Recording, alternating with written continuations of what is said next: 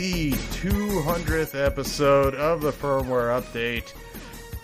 Thank you so much for joining us. I'm one of your hosts, Malcolm Spinetti. And joining me on this celebratory episode of the Firmware Update, as me and Joe celebrate 20 years strong in the Firmware Update. That's not how that works out.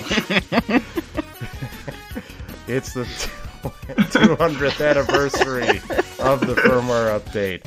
And he spoiled the reveal already that Tyler's here. Anyway, folks, I couldn't keep that in. I tried to not laugh at that.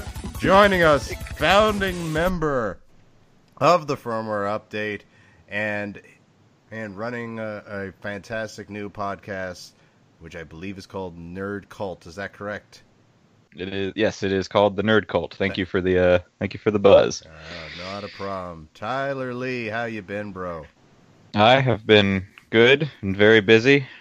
How have you guys been? Obviously doing quite well. 200 episodes. Yeah, we should be in jail. What? We should be put in jail for this.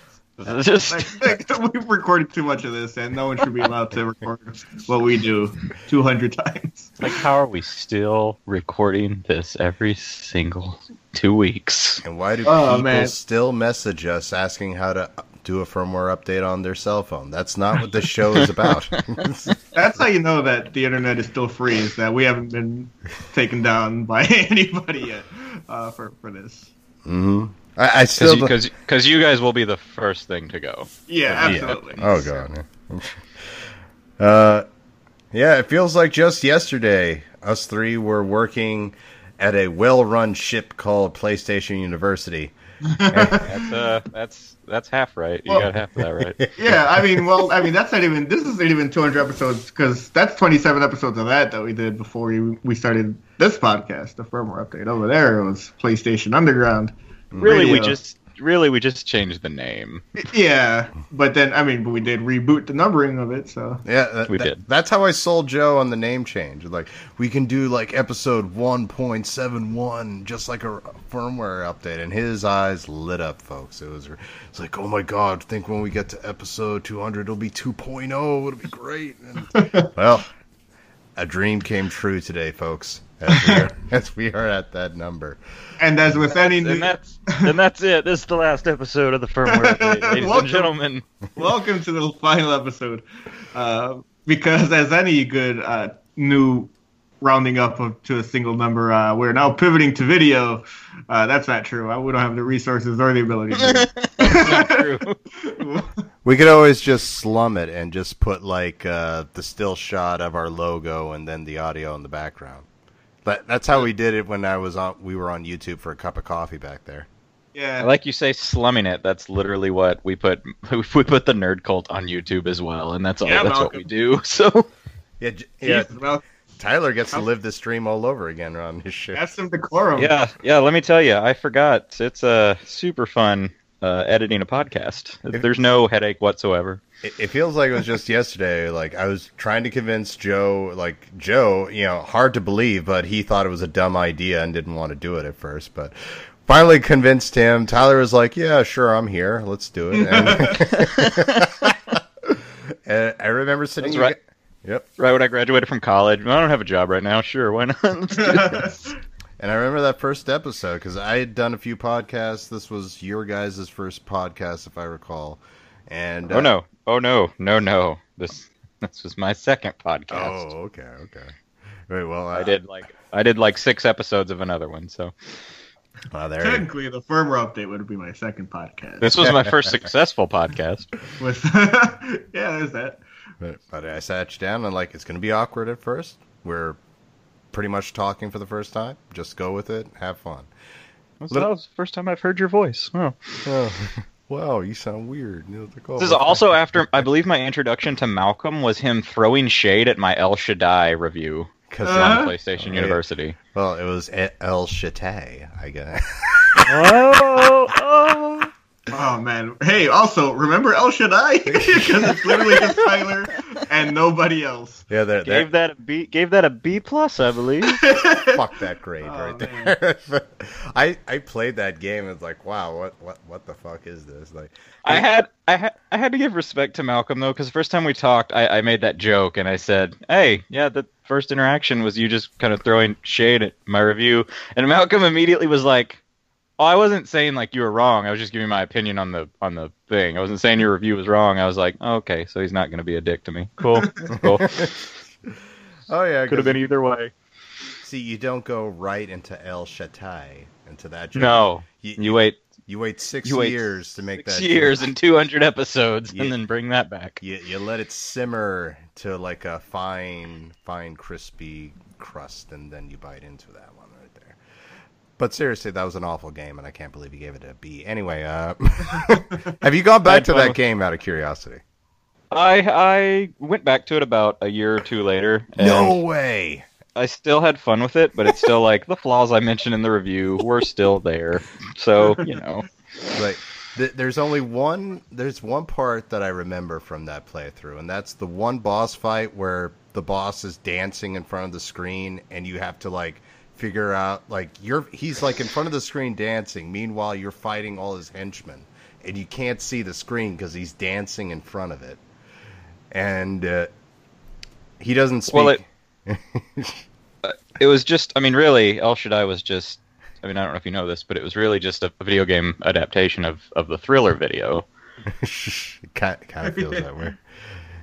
And I remember also the save point was this one angel with a cell phone, and like whenever you would save, he would just cast shade on you.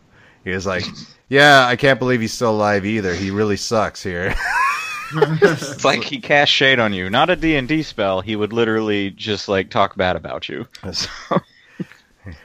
What a great game! Yeah, fuck you, Lucius, Jesus, or whatever the guy's name was. Well, going back to an old game is a lot better than, as fellow writers, I'm sure you'll agree with me. Going back and reading my old review of that game.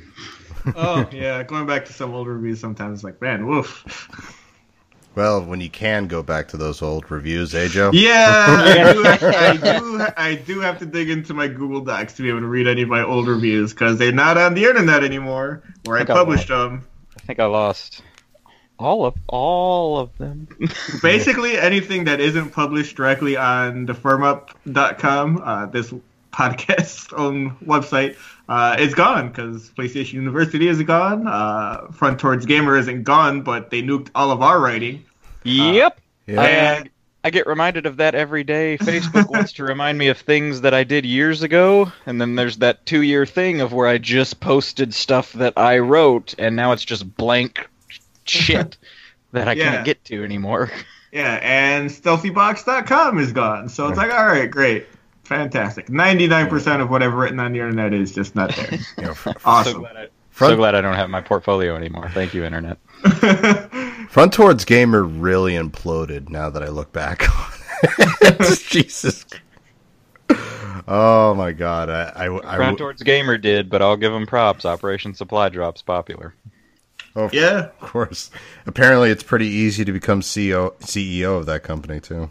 My heart dropped a little bit when I actually heard Operation Supply Drop on my favorite podcasts, My Brother and Me, which is a highly popular podcast with the McElroy brothers. Like, yeah, and one of the very most popular.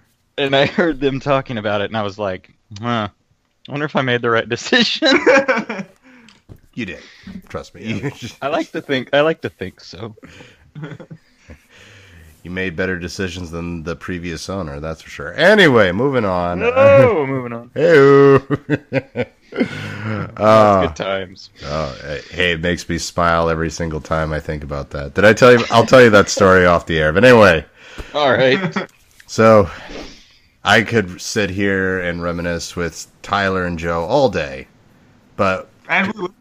Because this is no longer a news podcast. It's just us patting ourselves on the back for 3 hours. It's the 200th episode. I think it's kind of allowed. Patting ourselves on the back for what? We're not sure yet. First and foremost, for any listeners who have been listeners of ours for whether it be a couple episodes or the whole ride, I just want to personally say thank you. This has been fun, and I want to say thank you also to Joe and Tyler, because it's been a blast. Tyler, Joe has been there. Tyler, he's been with us in spirit. He's always been supportive, and then whenever we need help, he's always right there to help us. So, thank you guys. Without sounding too sappy, love you both. Back at you. Oh. And yeah, as sappy as I can get. And you know what? The most best way to show love to this show, that would be our Patreon page. Heading over the most best way. The most best way. Hey man, we're 200 episodes. I can flub. We'll edit it out in post. Spoiler: there is no post for this show. I just basically throw it on. But anyway, Patreon.com/the Firmware update. Please, or excuse me, the firm up. Joe, correct me. Is that right? Patreon.com/the firm up. We've got some. We recently did a couple of commentaries and, of course, the Passer Play for November. That's up. We did the commentary for Paris Games Week, the PlayStation conference. That was almost 2 hours. Uh-huh. We've got commentaries for the Gamescom trailer for Monster Hunter World. We've got commentary for Wolfenstein 2, the new Colossus, gameplay videos. We got a whole lot there. Days Gone. Joe's favorite game. Days Gone. A lot of games are Joe's favorite game, now that I think about it. Street Fighter 5. We got that was a lot of fun. The commentary it's all Joe has is favorite games, right? Just doesn't dislike any games.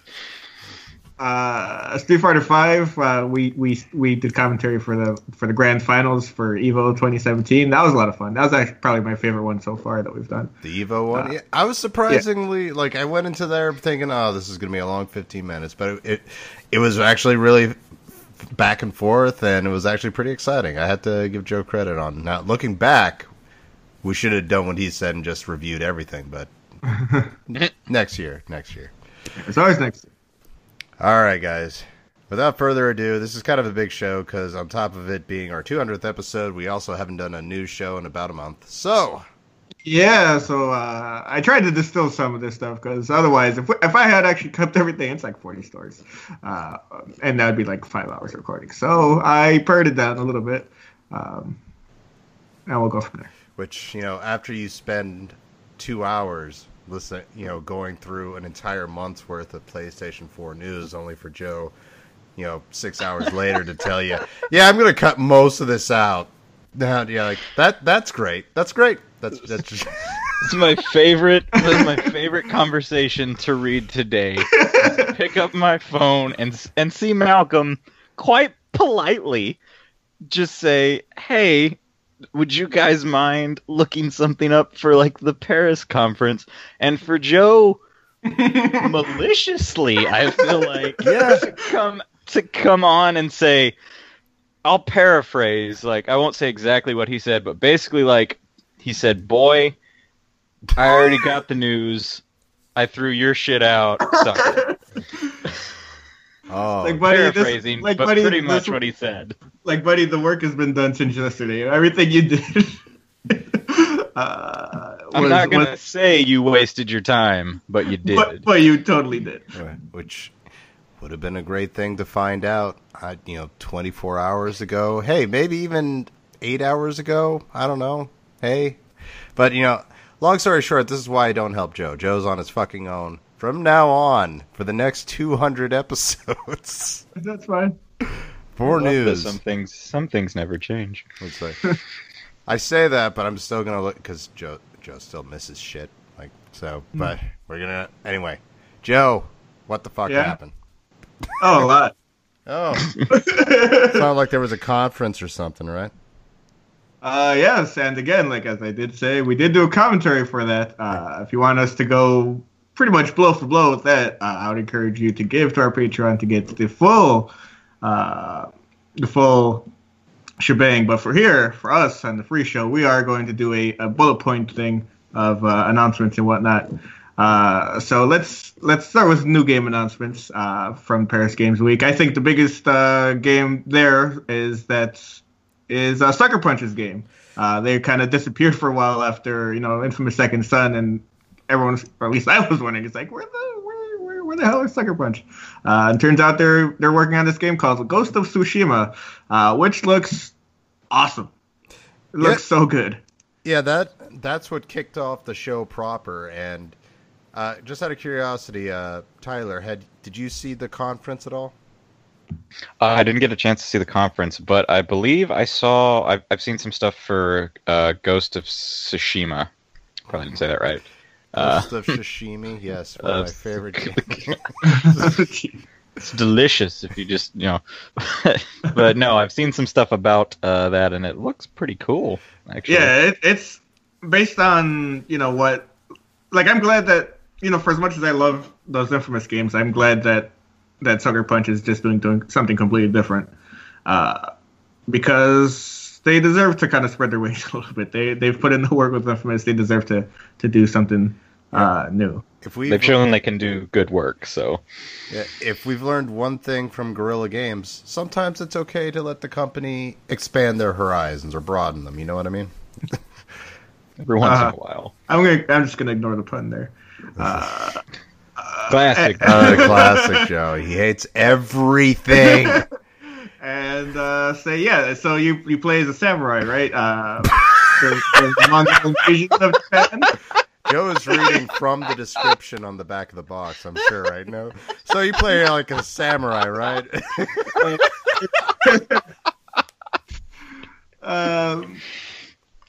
It is an open world game, which is interesting. I'm sorry. I want this exact description on the back of the box when I pick it up. So you play a samurai, right? And it's like an open world game. And... God, all right. Back to Bill and Ted's Bogus Podcast. Oh, God. Just out of curiosity, I wanted to ask before Joe goes too far. How many of you thought this was Onimusha at first? I think that was just you. Oh, you? Oh, no. I don't think anyone No. thought... No. Nice try. Onimusha, one of my favorite games ever. I didn't think it was Onimusha, but when I saw it, I immediately thought, this is going to give me my Onimusha fix, basically, that I've been needing for a long time. Well, you may want to play a game called Neo for that, because it's kind of... I recently did, and it was okay. It was fun. So it didn't give me my Onimusha fix. It doesn't get the coveted B that El Shaddai proudly wears. I would probably give it a B. Okay, that's fair. I like that Malcolm, instead of recognizing games in like the art form that they are, apparently if they get the same grade, that means they're the same thing. Yes. Instead of recognizing them as the individual product that they are. So you give it a B, so it must be just like El Shaddai. No, that's not how it works. If I gave Madden 18 a B, he's like, oh, so it's basically El Shaddai. Yeah, Malcolm. Right. Yeah. Exactly. Well, no, if you gave Madden 18 a B, I would respond with, so it's basically Madden 17. Like, oh, yeah, kind of. And it'd be as good as El Shaddai. Yeah, I would say El Shaddai is the same thing as a Madden game, absolutely. They're indistinguishable. I don't even know what to... I don't even know if that's funny or not. I don't... Hey, when I make a joke, I don't think everyone's going to get it. I think the right people will get it. Malcolm's like, I'm aware I could stop at the funny part. I choose not to. Josh point out, nice. Anyway. Yep. All right, Joe, continue. Sorry. All right, so another game that was announced... a highlight for me personally was Guacamelee 2. I was about to make that joke, yeah. Which is coming, what was the joke exactly? I don't understand. Coming soonish, I believe is the official statement. Yeah, that's what they went with. So who knows when exactly we'll actually see that. Hopefully by the end of next year. But I'm pretty excited for that. Yep. A lot more chicken action, which I'm sure was a request. Yeah, because before the chicken being transforming into a chicken was a power into itself, but it seems that on top of the regular Metroidvania power-ups that you get, there are also power-ups for your chicken form as well. So that's pretty neat. That makes me happy. The chicken was like 50% of the gameplay footage and trailer. It was like wow. Yeah. I couldn't like. I wonder if was the developer like, "Hey, we're giving you what you want," like all happy like, or I wonder if it was them out of spite, just like this is what you guys bitched about. Here, look at it, look at it now. Oh man, So that was a play. looks good. Yeah. I'm sure it looks good. And for those of you wondering, Joe asked a while ago when I reviewed Sunder. A good Metroid game to play instead of Sundered, probably Guacamelee 2 when it comes out. So, Yeah, Guacamelee is one of my favorite non-Metroid or Castlevania games of one of those types. you don't say. Yeah. I love the lucha aesthetic. I love the whole Day of the Dead aesthetic. I love every part of it. I love that it celebrates that culture without making fun of it. It's great. It's good stuff. Yeah. So it's going to be great. So I'm looking forward to it. Not as much as Joe, but I'm looking forward to it. It's good. It's a solid franchise to follow. So what you're saying is Joe is really looking forward to this game. Joe It'll probably be trash. That's all I'm saying. It's totally trash. I'd give it a B. So.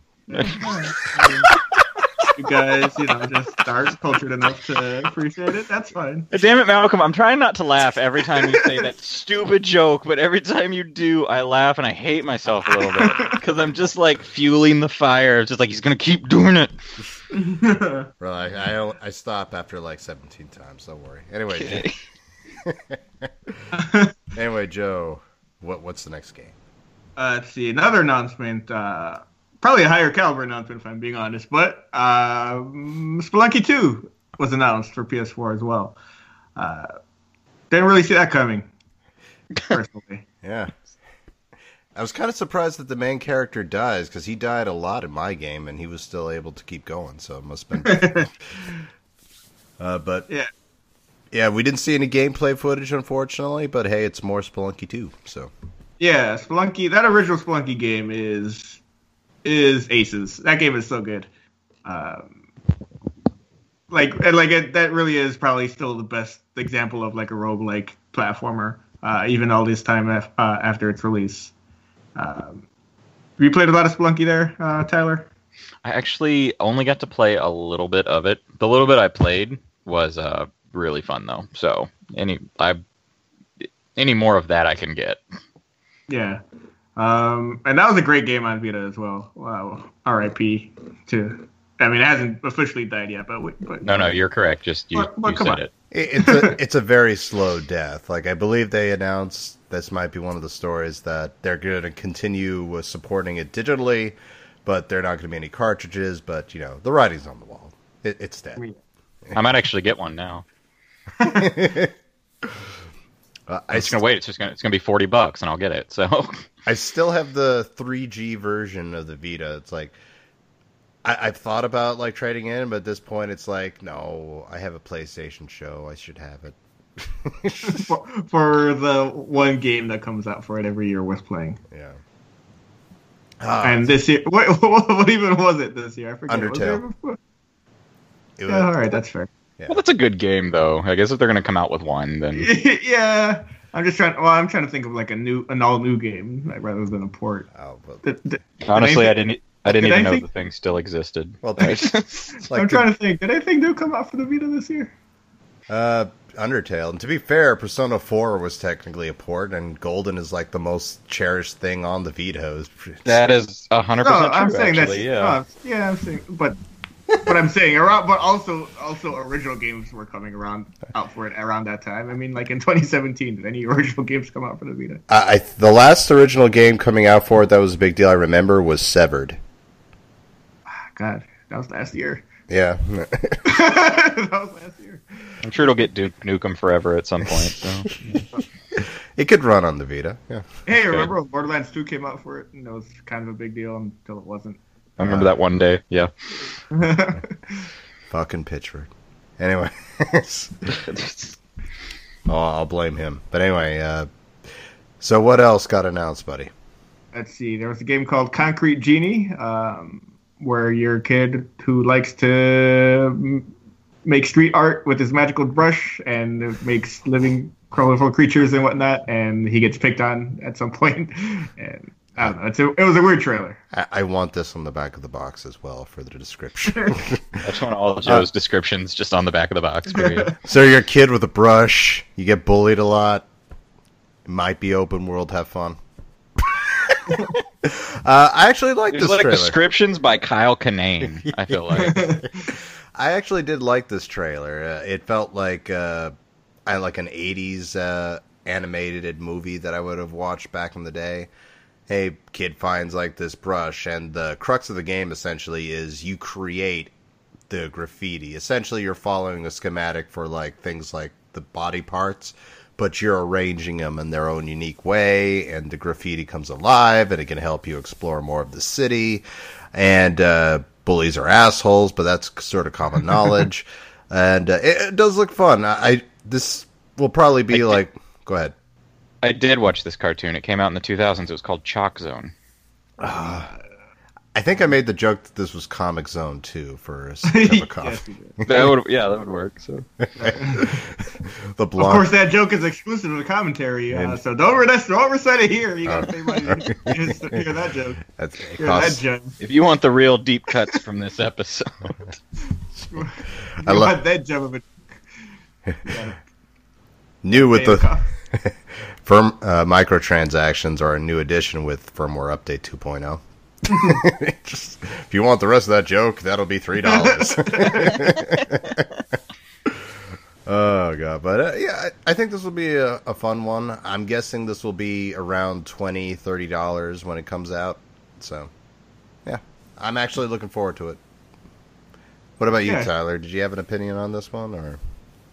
I didn't have much of an opinion on this one other than from the little bit I've seen, it looks interesting is the most I could get from it, but interesting is not bad. So it's one of those ones I'm going to keep an eye out for just to see how it goes. Yeah. What about you, Joe? Yeah, that's definitely something I'm keeping an eye on. Do we get copying off of me? God. Not sure if it's going to end. Not sure if it's going to end up being really my thing, but I do appreciate what it's going for. Oh, yeah. Could you just ask me first from now on, Malcolm, so we can try and put a stop on Joe? Yeah, Joe can just respond with copy-paste, and then we move on. I kid. But yeah, this looks pretty cool. I'm looking forward to Kid with a Brush, as Joe will call it, I'm sure, moving forward. Well, it's not like they gave him a name and a backstory. That's true. That fucking trailer. Jesus, Malcolm. I got my kid with a brush. But anyway. Hey. Yeah, that's a fair point. But anyway. All right, what else happened, Joe? They announced also a game called The Gardens Between, which was this interesting little thing where that you play as two kids, or I don't know if you play as both kids or one of the two kids, or you switch between them, or what the deal is. But there are two kids, and they kind of traverse these weird little islands made up of like everyday objects that are larger than them, and they can manipulate time and stuff. The trailer is really weird. It wasn't super clear what the game was actually about, but it looked cool. Yeah, it's essential. It looks like it's going to be Brothers Zawoldo edition. So yeah, it looks pretty interesting. Another comparison that someone brought up was that it reminded them of that Captain Toad game that came out on Wii U a while ago. And it's like, oh yeah. Yeah, if they had that music in the background as they were playing it, I was like, oh. By the way, every time I find him in the Mario game, it's always like, hey, buddy. Oh, I missed you, man. Oh, man. Everything about that game is such a damn delight. Oh, but yeah. I love Captain Toad. He is like he's essentially the most helpful character in that game. Maybe second to Cappy, to be fair. By far the best part of that Super Mario 3D World game that came out on Wii U. Oh, God. Those Captain Toad levels. Yeah, hands down. I really dug those levels. That was a really fun game. Yeah. Yeah. Mario games are pretty good, it turns out. All right. Well, what else? Who would have thought? Let's see. There were also some new trailers for stuff. Let's see what we got here. Let's start with Spider-Man. Spider-Man got a new trailer, which was pretty dope, to say the very least. Yeah. So dope. It looks dope, but the only negative I can really say about this, and this is the negative I'll give to 3 other games in particular, still don't know a release date for it. And, yeah, it's like 2018-ish is still pretty much the release date. And also, this game is sort of in the category as like I was sold 2 conferences ago. I don't need to see any more of these trailers, but right, there's like the launch trailer, the first trailer. Yeah, I know it's gonna be good. I like it. Like, and something about Peter Parker's design, like him as Peter Parker, kind of seems off to me. Something about it that just doesn't click with me. What was the name of the previous guy who played Spider-Man in the movies? Andrew Garfield. He kind of looks Andrew Garfield-ish, I feel. Yeah, something about his hair. Yeah. Something about his hair I just don't like. And it was interesting because it looks like there'll be levels where you control Mary Jane, or you two will at least have to work together in like bank heists and what. Well, not committing bank heists, but stopping them. That's a turn. Oh, it's a turn. I really hope that with Miles Morales being in that game, I hope he could play as him as Spider-Man as well, because that would be pretty good. That's DLC or I will say I'd be very interested in a Spider-Man heel turn. I wouldn't see that coming. Oh man, what if you have to take down Peter Parker as Miles Morales? Ooh, because Peter Parker decided to join, what's this guy's name? The NWO? What are we doing? No. I mean, it could be with Mr. Negative with all that black and white. All right, so I want to ask you guys a question here. What are the odds that they're pulling a Metal Gear Solid 2? And all we've seen actually is just the first level, and Peter Parker gets killed, and then from then on end, you're playing as Miles Morales as Spider-Man. Well, I think, so you've got that wrong, because for that to be a Metal Gear Solid 2, I would have to hate who I have to play as Snake, and if they were like, Peter Parker's dead, you have to play as Miles Morales, I would say, fucking right. Let's do it. Finally, Miles Morales gets his turn. Like, Peter Parker's my favorite, but I love Miles Morales. Well, oh man, I would prefer to have at least one Spider-Man game, especially a game that looks this good with Peter Parker in it, and then we can start introducing Miles Morales. I feel like the or we could just get to the better Spider-Man. No, he is not the better Spider-Man. All right, now let's calm down, Joe. Let's just not get crazy here. But the game looks solid. I feel like it's going to be a hit. I just want to know when I can fucking play it. Yeah. Big time. I have a feeling that this game, as well as the other 3 that we'll get to, the PSX is when they'll announce when all these release dates, and that'll be the big announcement. Maybe. I feel like this would be a pretty good tentpole like summer release for 2018. Well, I would say at least 2 of the games in question are coming out early 2018, in which case you can't do E3 for the announcement, so when else are they going to announce it other than PSX? True. Maybe they'll pull a Sega Saturn and just say, they're already here. No, that'd be terrible. And then the companies go under, just like Sega did. That'd be ironic, wouldn't it? Where like Sega managed to sink their chances by trying to outmaneuver Sony, and then Sony would fall into that same trap. 21 years later, or 22. Actually, that's what would be great is if they did that, and then the marketing director for Sony who made that decision gets up and he pulls his mask off. And it was the lead marketer for Sega back in the day, and he's just like, "It was me, Sony. It was me." Takes his mask off, and it's Yu Suzuki under the mask. What the fuck? Hits Shuhei with a chair, spray paints Sega on his back. It'll be great. It's an inside job this whole time. Spray painted Dreamcast logo on his back. All right, Joe. What else What else happened? Let's see. We also got a trailer for God of War. Let's talk about God of War because that one looks pretty good too. Another game that looks sweet, and we don't know when we can play it. Yeah, I'm assuming that it will follow the previous God of War release schedule, which I would guesstimate that's March or the first quarter. Yeah, I believe 2018. Like every God of War game has come out in March, so I don't see why they would just change it now, especially this close to the new year. So, and they have said early, so it's in my GameFly queue. So hurry it up. You hold on to that dream that you're getting it at launch there. I like to think that betters. I have found out that betters your chances if you just put games that don't even have a release date in there, and then they look at you when it comes time, and you have a better chance. But also helps if you delete every other game in your queue except for that game. That might help you out too. Yep. Because I tried to get Shadow of War right when it came out, and no, that was a no. Oh man, but God of War does look awesome. It does look. It's still, like, gameplay-wise, it still looks like a Dark Souls game. However, you can kick ass, which is the difference there. Instead of getting your ass kicked. Exactly. You're allowed to have fun more than half of the time. And I'm very interested in how they use the kid. And like, I hear. Go for it. Because before this trailer, obviously you're. Like, it seemed like it was going to be, like, this weird, like, escort mission where it's like, okay, you're with this kid this whole time. I didn't think you'd be so heavily involved in the game's combat. Oh, yeah. You can actually level him up. And they incorporate Kratos as a dad because you teach him these new abilities. And he can do more and more in combat after you teach him and essentially level him up, so to speak. So it's going to be interesting to see what he does. And plus, Kratos still looks like he can kick the shit out of anything, so...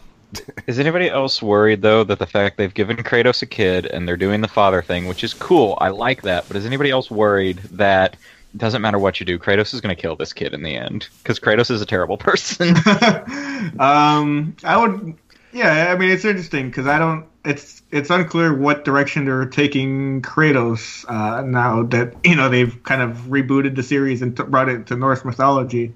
Mm-hmm. So I don't know if they're sticking to the Kratos as a terrible father figure and terrible husband and terrible person in general, or if they're just kind of pivoting to something a little bit less, let's say, awful for Kratos as a character. Well, and that's why I'm really interested. I want to see how he got to this point, because at no point in any of the other God of War games would I have thought that he would have even give a shit about another person. Yeah, I guess we'll see how we'll probably have to wait and see until the sex mini game in the game. Oh, okay. the opening one, and then it fast forwards like 8 years. It's like, this is how this happened. Now here's the kid that resulted from all those mini games. That is kind of the hook for me, like, especially considering how God of War 3 ended. The sex mini games? No, it didn't end with that, Joe.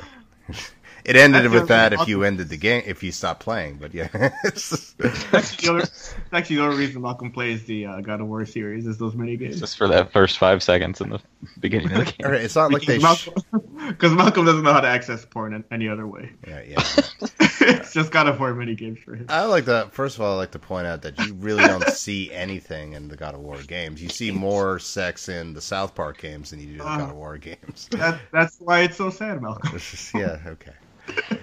Maybe it's time they moved in the Witcher direction. Yeah, there we go. That's a game to play if you like sex in video games and can't just go to frickin' YouPorn or whatever for it.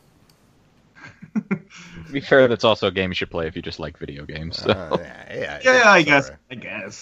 God, I hate you so much, Joe. I mean, if you want to play games for games, I guess you could do that. Yeah, what's that, gameplay fun? Why would you want that? I will say, in Tyler's defense, I recently did buy the complete edition for like $19.99 when it was on sale a few months back, so... I have been thinking about going back into The Witcher now that I've got my PS4 Pro. Yeah, me too, actually. But then I'm like, I don't have another 100 hours to spare on anything. Right? On a 2-year-old game. You gotta have a chunk of time. It's one of the best games I've played, but you gotta have a chunk of time to sink into that thing. Yeah, especially when I've got a backlog of just this year's games that I still have to get to. Yeah, you need at least a good year to really play through that game, it feels like. I'm just not getting swept up in anything until Monster Hunter gets here. So. Ooh, I cannot wait for that one. Speaking of which, Joe, what's the next game on the agenda? Speaking of Monster Hunter, Shadow of Colossus got a release date. Speaking of, which made me happy. In all due seriousness, how good did that game make? That good look. Say that sentence again. All right, how good did that game look? That game looks really good. That's because, I mean, it's great. It's kind of funny that they've remade this game for a second time. I will pay, however, I will continue to give them money if they continue to make because this game. it is the type of game that deserves to be put in front of a PlayStation audience at every opportunity. So I'm not unhappy about a PS4 remaster for sure, especially once they're like, yeah, we're not just we're just not doing it in 4K or whatever. We're rebuilding it from the ground up. Especially after they broke my heart with The Last Guardian. I deserve this. I deserve Shadow of the Colossus. Yeah, it's like, you know what? Like, how about we just replay Shadow of the Colossus instead? And, you know what? I'm fine with that. So I'll be happy to do all of that on February 6th, 2018. There you go. Make it happen. Yeah, and I think that's going to be... Yeah, and that game will also be $39.99. So that's I'm super on board with that. That's not bad. And once again, those graphics, like, you thought this was just going to be an HD remaster or something. It looks like they built the game from the ground up. The graphics look that good. It's not like with, like, say, Metal Gear Solid 5, you know, when they just they just put out a pro patch for Metal Gear Solid 5, and the game looks exactly the same except for the fact it's like, oh yeah, I guess you can output it in 4K if you want, but we didn't actually up-res any of the textures or the lighting or anything. That it just. So I don't have a 4K TV, so. Yeah, if you don't have a 4K TV, you're gonna see zero difference. It's like, oh, great. This is probably why I bought a PS4 Slim instead of a Pro, but. Yeah, it's a good call if you don't have a 4K ATV, definitely. So okay, yeah, I'm sold on Shadow as well, so can't wait for that. And that's, man, this looks good. And what else came out, Joe? Let's see. We got a new trailer for The Last of Us Part 2. That did not give us any new information as far as the release window even. Not even like a 2018. Do we know if it's 2018? No, it's not going to come out in 2018. I still believe it's coming in 2018, but they haven't said as much. Even. Was that the trailer that sparked the controversy? Yeah. A little bit, yeah, because it was a pretty brutal trailer. That it was uncomfortable for sure. Yeah, I would agree with that because that's the trailer I saw then. So yeah, we're kind of agreeing with what some people were saying. Wow, that's one way to do that. Yeah, because it's. I mean, on the one hand, it's like, yeah, The Last of Us obviously was a violent game for sure. But like, it wasn't like the violence in that game wasn't like the focal point of it. It was the story, you know. It's like, and obviously brutal things happen in this kind of environment, but it's like no one was playing The Last of Us. It's like, yeah, I can't wait to fuck some shit up. It's like, no, I kind of just want to see how Joel and Ellie get through this.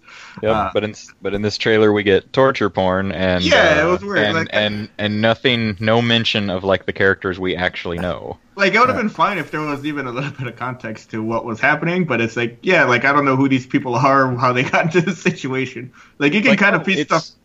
Oh, it's Negan from The Walking Dead. I get it. That's fine. I actually thought it was Days Gone for a split second there until I saw the protagonist was a woman. You can kind of piece together some things here and there, but there's no real context to what's happening. And as to the Days Gone comparisons, like, I knew it wasn't Days Gone because the game looked much better than Days Gone does. It's like Days Gone looks fine, but it's like The Last of Us and what Naughty Dog can do is on such a way higher level than it's like a whole nother platform at that point. Yeah, I can't believe that. Like, watching this trailer, like, all the, you know, ultra violence aside and whatnot, like, that game looks unreal. Like, I can't believe that they're putting that out on a PS4. It's like, that game would look good for like a PC, and you're able to output this on a PS4. It's wild. Like, I'll be the odd man out here, and that's to say that I kind of rolled my eyes when I heard this quote unquote controversy going around. Like, you're absolutely right about the story about The Last of Us being like the main selling point of it, and I feel like Last of Us Part 2 will be no different as far as a really engaging and intriguing story.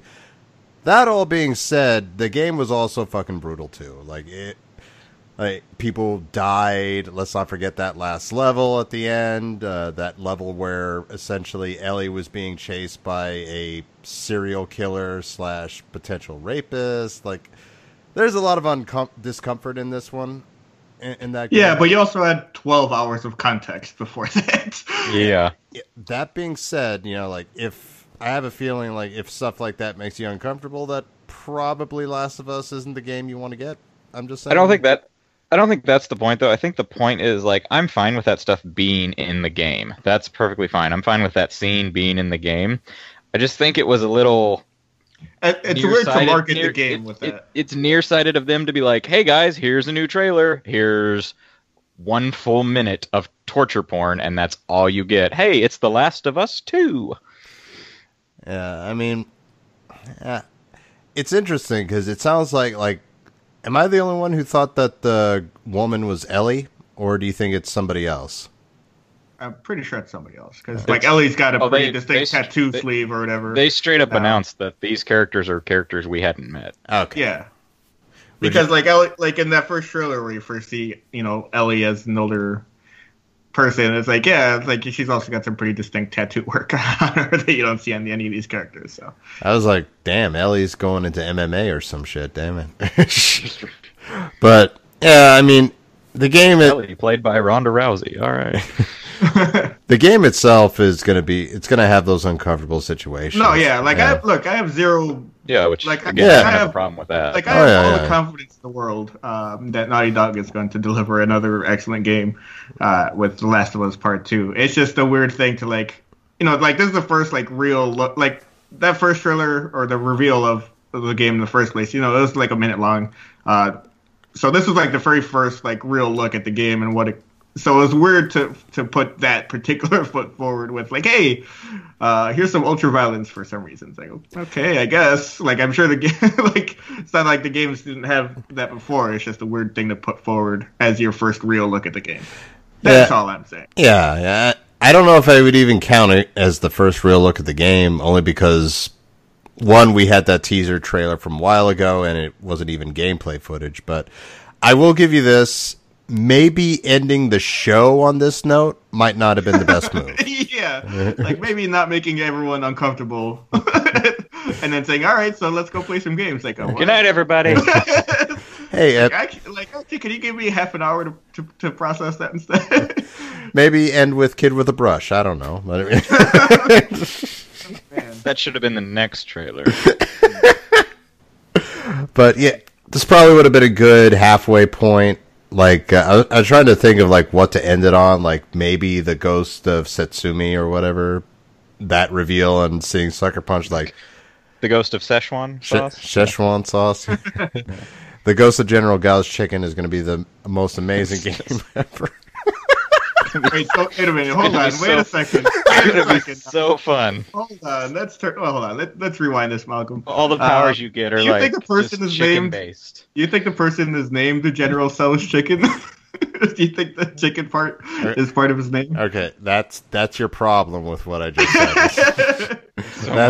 That's wrong with what he said. Okay. That's the problem. Okay.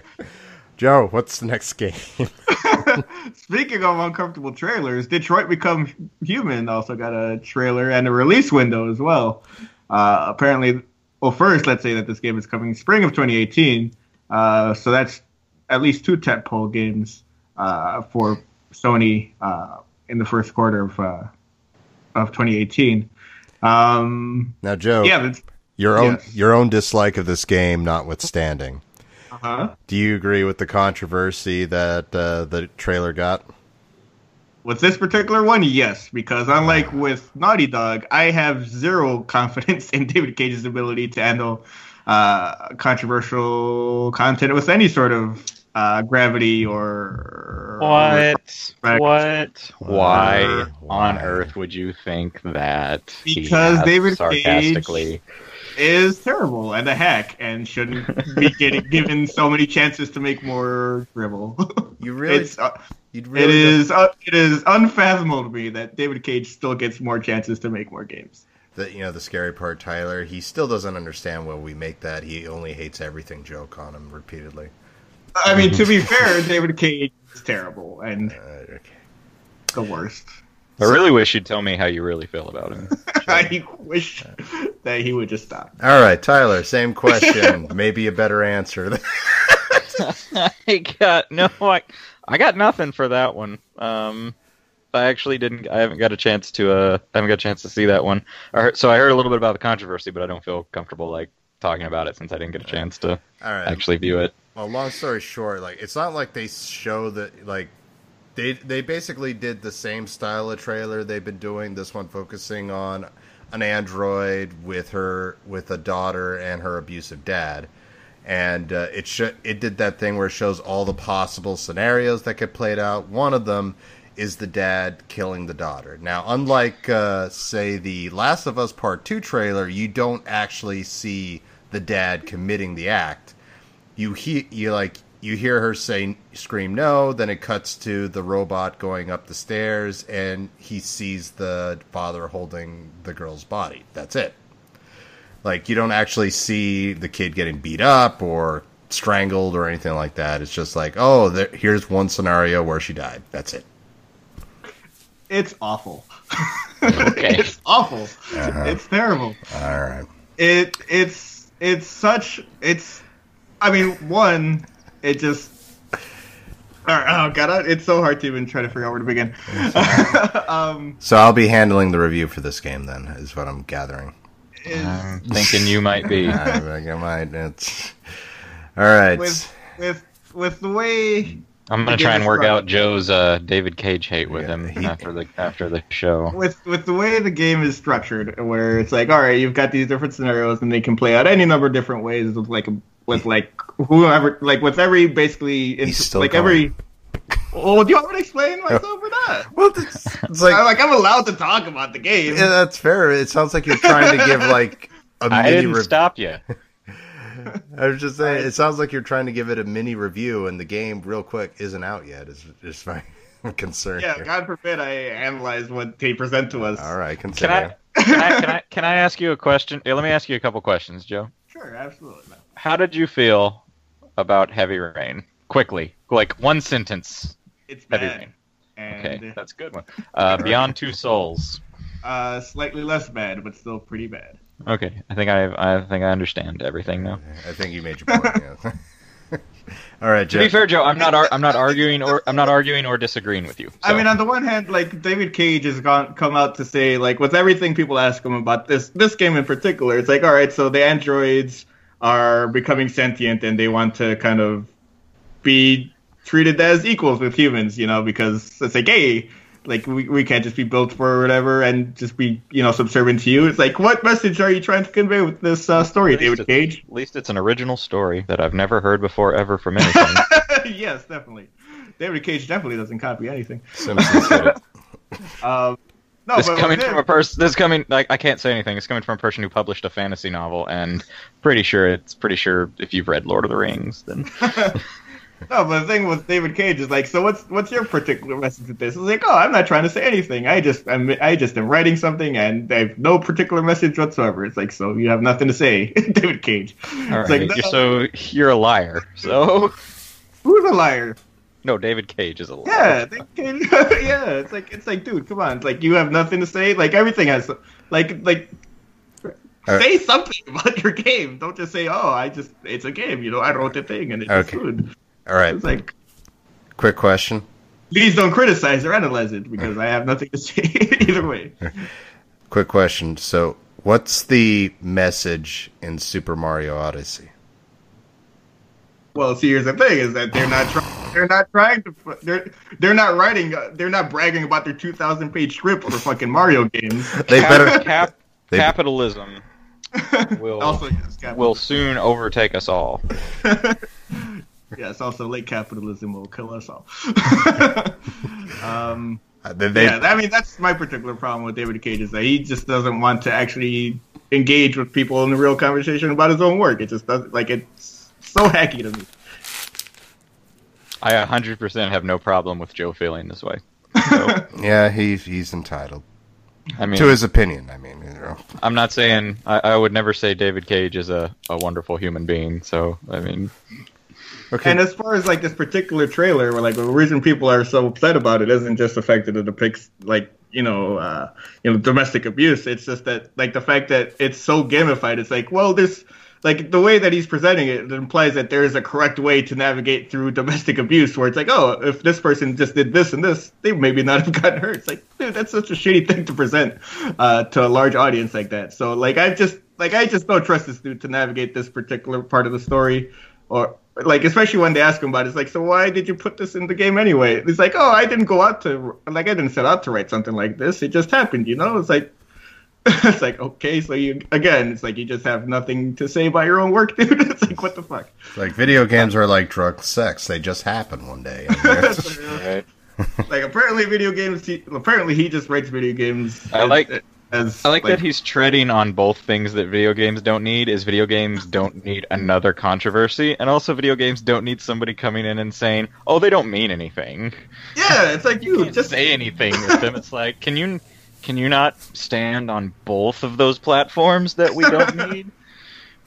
All right, Joe. Like someone made the comparison where it's like, yeah, David Cage and like Hideo Kojima are both like inspired by movies, like clearly, like when they write something. But the difference is that Hideo Kojima has interesting things to say about them, as opposed to David Cage just straight up copying them and having nothing to say about them. It's like, yeah, that's about right. I agree with that. Good comparison, actually. Yes, thank you. I will agree. I like Kojima more, if that helps. So, okay. Well, that's really not a conversation we're going to get into, because I feel like I don't really feel like that's a conversation. That's just a fact that you stated. Yeah. All right. So moving on. What other games? One more question about David. Okay. No, go ahead. I'm just playing. Oh, man.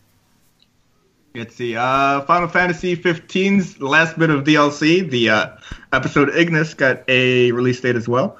That'll be coming December 13th, 2017. Got a fancy trailer and everything, and it looked pretty good. Yeah. This game is just still kicking ass. Yeah. Yeah. Especially, and even in other platforms that we'll get into in a second, or later, but... But yeah, Ignis has got a pretty kick-ass grappling hook, and his attacks look pretty cool too. And looks pretty nice how they're expanding the story there. This feels like we're still going to be talking about Final Fantasy 15 at this time this next year. It feels like. Yeah, especially because there's also, I mean, I guess to pull from other news later. Yeah, why not? They're also releasing that multiplayer expansion as well. Pretty soon, this month, I believe. I forget. The only date that I found was November 15th in Japan. I don't know what the date is for us here in America, but either way, very soon with that multiplayer expansion for the game. So yeah, there's definitely going to be much more Final Fantasy 15 in the near future. Game of the year, 2 years in a row at Firmware update. It could pull a Diablo 3. It cannot, Malcolm, because Diablo 3 could not pull Diablo 3. Well, it did. It was in multiple tournaments. Oh, fine, we'll say it pulled a Witcher 3. Hey, Witcher 3 won multiple Game of the Years, and then one of its expansion won Game of the Years. That's outrageous to me. Hey, if you played the expansion, that's a full game. I'm sure it's great, but come on. It's like 100 more hours that I don't have. Yeah. It's hard to top, that's for sure. Yeah. All right, so plus that VR thing, that fishing VR thing. Oh, so, yeah, Creatures of the Deep. So plenty more Final Fantasy 15 yet to come. Oh yeah, and we're still missing one other thing that we'll talk about later too. Oh man! And one of the cool things about the I'm so excited about that too. So yeah, and another great thing about the episode Ignis is that they're highlighting the music in a way that they didn't do with the previous episodes, and that they brought back Yasunori Mitsuda. To compose a lot of the music for this DLC. They did Chrono Trigger, they did some other stuff in between, but yeah, definitely. Stuff. Put that on the description for this DLC right here. Did Chrono Trigger, did some other stuff. Look, it's only downhill from Chrono Trigger. I think that's that is not true. That's not 100% true. It's only 90%. I mean, it was a great game. He did other stuff. Come on. The game doesn't have to be great to have a great score. I'm just saying.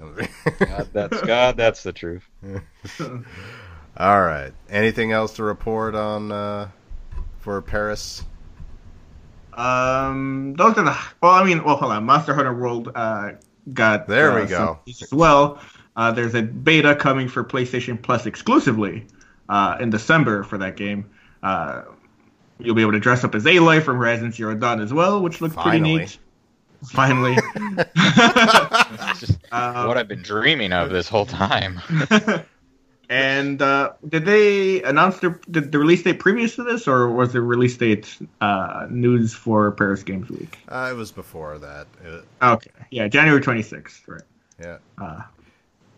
What? I believe they also said this. Yeah, 26th. Dissidia also comes out, I think, like a week before or like the day after or something like that.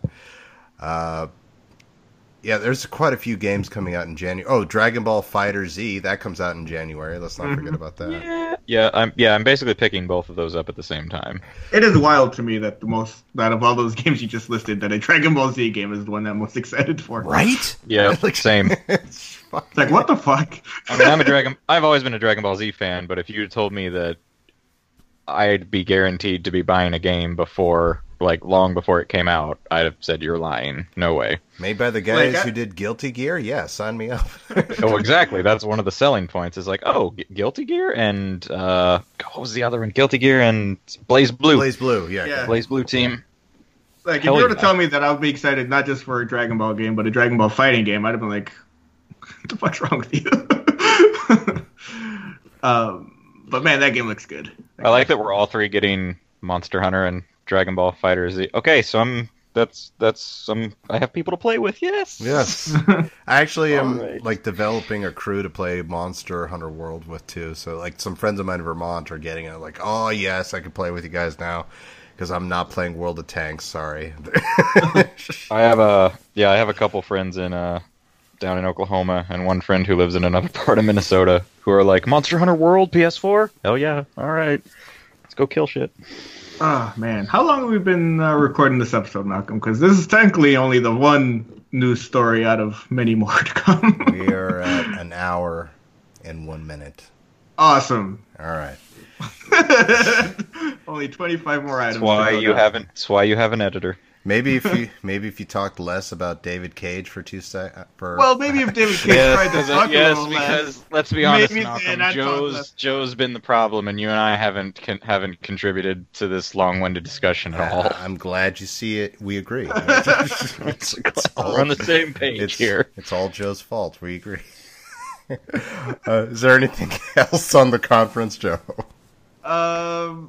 No, that's about it. Those are the major bullet points. If you want to get into more nitty-gritty stuff, again, I encourage you all to check out patreon.com/thefirmup, where we've got a full 1 hour and 48-minute commentary on the full conference and the pre-show as well. So plenty there to wet your whistle. So a quick discussion, just really quick on the conference. Like, there has been some people saying that believe it or not, their big problem with this is that Sony didn't stop and talk more. I read like, oh, they just keep rifling through these games. I wish they would stop and explain it some more. Like, what? Yeah, what? why? No, I don't want that. I don't want Have these people ever been to a video game conference? It's like, what year is this? What the hell? Like, I mean, it's like, you know what I miss? I miss pie charts. Right. Pie charts. Bring back pie charts. What the fuck is the matter with you? Well, I'm sorry. Have you ever watched a video game conference and not at least once or twice been like, wish they'd have said a little bit more about that one? That's just how it is. I mean, they can't sit there and tell you everything about everything. Like, I won't speak for my fellow compatriots here, but I really enjoy Sony's formula with these conferences as of late. Like, it gets you really pumped. It gets you really excited. Like, granted, yeah, I would have preferred they give the release date for the 4 major games that they keep talking about at every conference. But we got 2 solid new announcements, and the games look fantastic. So I'm like really happy to own a PS4, which in the end is what you want. I mean, I think. What did you guys think of the conference? I thought it was strong. I thought it was a great conference. I happen to appreciate the new formula they've got, where it's like, all right, montage to open. Some executive comes up and talks for like 90 seconds about what a great time it is to be PlayStation owner, and then they get the fuck out of the way for an the hour. crab over, you can attack his weak spot for extra damage. and then they get the fuck out of the way for an hour's worth of just straight up trailer after trailer. Yeah. This is based on actual Japanese history. If you flip the crab over, you can attack it. Oh man, Ridge Racer. Hey, you know what? Also, We'll talk about it forever. By the way, we never got that fucking Ridge Racer, did we? No, we did not. No. No, God but by damn God, we got Genji, didn't we? God damn it. God damn it, Kaz. We have fucking Ridge Racer. Oh God, but yeah, the conferences, at least with Sony as of late, have been pretty good. And by as of late, I mean the last 2 years. So yeah, you don't want more talking. Trust me. All right, moving on. Let's move on to the news. Joe, what happened over the course of the last 28 days? Well, Christ. we jumped from one conference to another, where we've got some information for the PlayStation Experience coming very soon. December 9th and December 10th, live from Anaheim, California. Hosted by David Cage. Oh, God. Keep poking him. Just keep poking him. Oh, God. Poking that big bear. That's what you got to do on this show, buddy. Anyway, they kind of came out to say that, all right, so we're not going to announce anything new. This PlayStation blog post where they're like, it's literally called "Here's the Plan." Yeah, so there's not Some grade A marketing team right there. Yeah. So like just based on like the first comment on this blog post, it's like, all right, so there's no keynote on Saturday morning as there's been before. And Sid Shubin of the PlayStation blog and PlayStation PR in general, he says that on Friday night we'll have a special presentation with opening remarks, special guests, and game updates to talk about. We're not calling it a showcase, given that we're coming a few weeks off of Paris Games Week, but we'll have some cool content to share. So maybe, I guess, temper your expectations a tiny bit for what PlayStation Experience will bring us. I think it's going to be more in line with what Malcolm said earlier, where we'll hopefully get some actual release dates for some of the stuff we've seen 5 times in the last year and a half or so. Plus, keep in mind, there's been a few things that they've announced and haven't talked about in a long time. Like, for instance, a little game called Dreams. Yeah, that's basically probably going to be the biggest part of the show, at least I imagine, because they haven't talked about the game seemingly for like 3 years. Mm-hmm. Like, I think they announced that alongside PlayStation Move, like however long ago that was. And when Joe says seemingly, he means exactly 3 years. Exactly that long. Which was a while ago. And they released a short teaser for Dream saying, hey, yeah, so December 9th, we'll be there with this finally, so you can see what the fuck this actually is. So that'll probably be the biggest part of the show, I think. And hopefully... I want Joe to write the stuff on the back of boxes, and I want him to write press releases. Get this shit out in front of people already. How are you not head of marketing somewhere? I swear to God. You think I'm joking? I'm being 100% serious. I feel like you could really motivate me. Just be like, why the fuck aren't we doing this yet, guys? Jesus. Come on. Yes, Mr. Garcia, sorry. Guys, if you could get this shit out already, that would be great. It's literal years. Let's get it done. Okay, one last question. What's the over-under on whether we see Final Fantasy VII Remake at PSX? I feel like that's pretty close to 0. I thought they said that we're not going to see that. At least I thought I heard that they hadn't seen. Can you say a negative percentage chance? I'm pretty sure that's what it is. Yeah, because I feel like I heard pretty recently that they're like, yeah, we're going to go underground with this for a while until we have some actual shit to show you. It's like, oh, so 2021 then. Well, what I kind of appreciate. It's like, okay, don't just keep showing us the same trailer over and over. Come back when you got something. Thanks for... Oh, yeah, definitely. But Thanks for wetting my whistle, but now come back when you got something. Yeah, but also it's like, man, maybe they should have held on to that announcement for a couple more years. All right, well, let's be honest. They got the reaction they wanted if you've seen all the reaction videos. I still go back and watch those because they're hilarious. But man, that was, what, 2 years ago?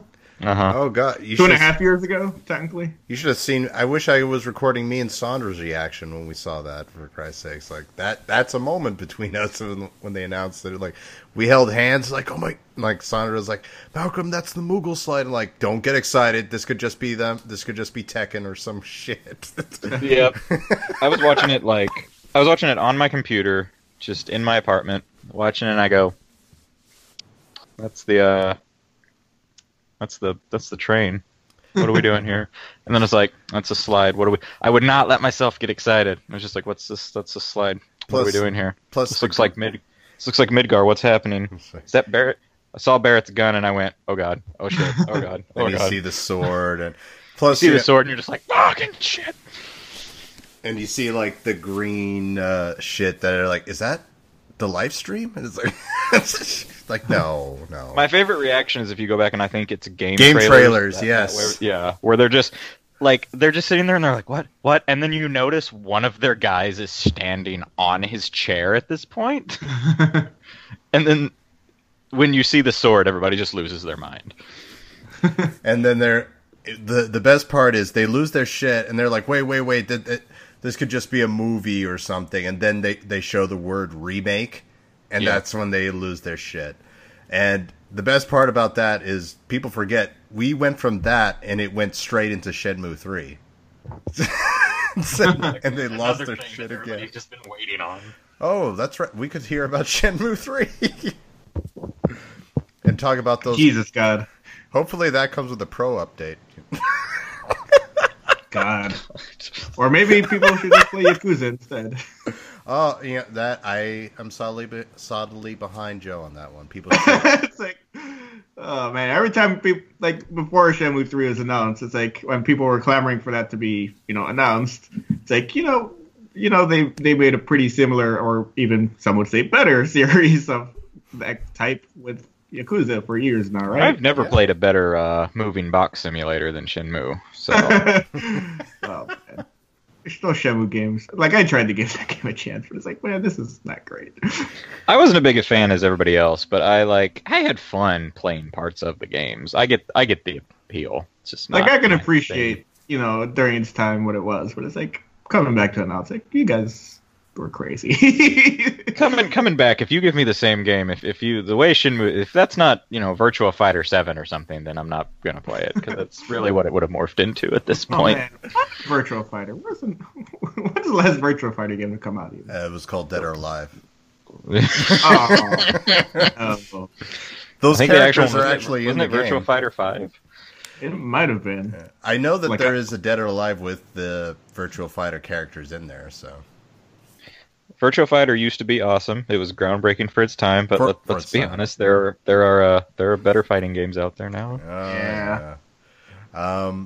As far as Shenmue with me, I never played it. I was never able to get into it. I never had a Dreamcast, so I missed that whole train. No one else did either. So. I missed that whole train entirely. However, it is funny to see a fan like. There was when I was in that theater watching that press conference, there was one fan in the theater and he absolutely lost his shit. And he was like the loudest, most visible character in that theater when it went down. He was like, "Oh shit! Take my money!" He was also the guy who, when everybody was getting excited about Final Fantasy VII, he was mumbling under his breath that it's overrated. Probably. Yeah. Was that Joe? No, I'm just kidding. It's like, Joe, come on down here. I feel like one of the few things we have in common with Joe is he has expressed that he likes Final Fantasy VII. Yeah, it's a fine game. Okay, it's no Final Fantasy 13, but it's a fine game. Okay, move on. I don't want to Joe. I feel like he was joking right there, but I never really know. I honestly think he just keeps it up just because he knows it pisses us off. Whenever he's like, "Oh." Every now and then he'll say something completely ridiculous like that, and that's where I kind of get a hint that he's playing around. I give it a B. I give it a solid B.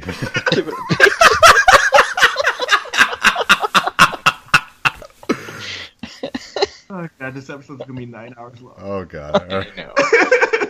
All right, Joe, anything else you want to say on PSX? No, that's all we got for now until the thing actually happens. Just fuck David Cage. Also, yeah, that's evergreen for me though. Yeah, Evergreen. Unchanging. In closing for PSX, I will say that the 100% lock is that we'll get release dates for at least Detroit and God of War. I could. Yeah. With those being early 2018, they kind of have to be. They have to, yeah. There's All right, moving on, Joe. We've got some NPD numbers also for the month of September 2017. All right.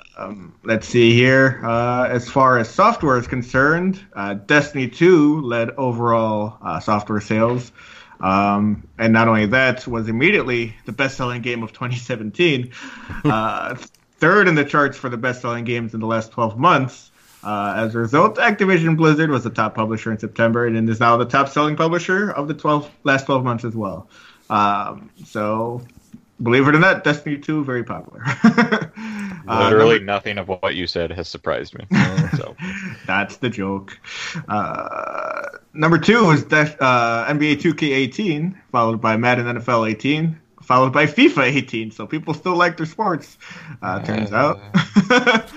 Number 5 overall was Mario and Rabbids Kingdom Battle, so that's still going pretty strong after debuting in August.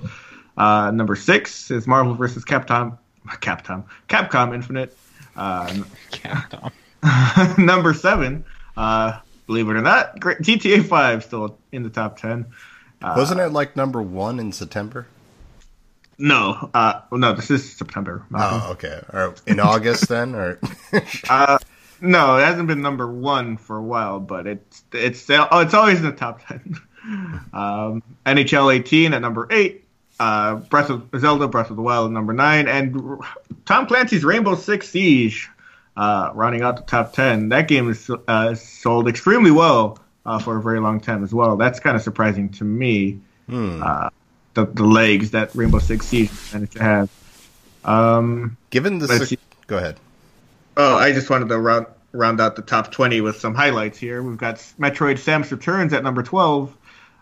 We've got Uncharted: The Lost Legacy at number 16, and we've got Crash Bandicoot: The Insane Trilogy holding on at number 19.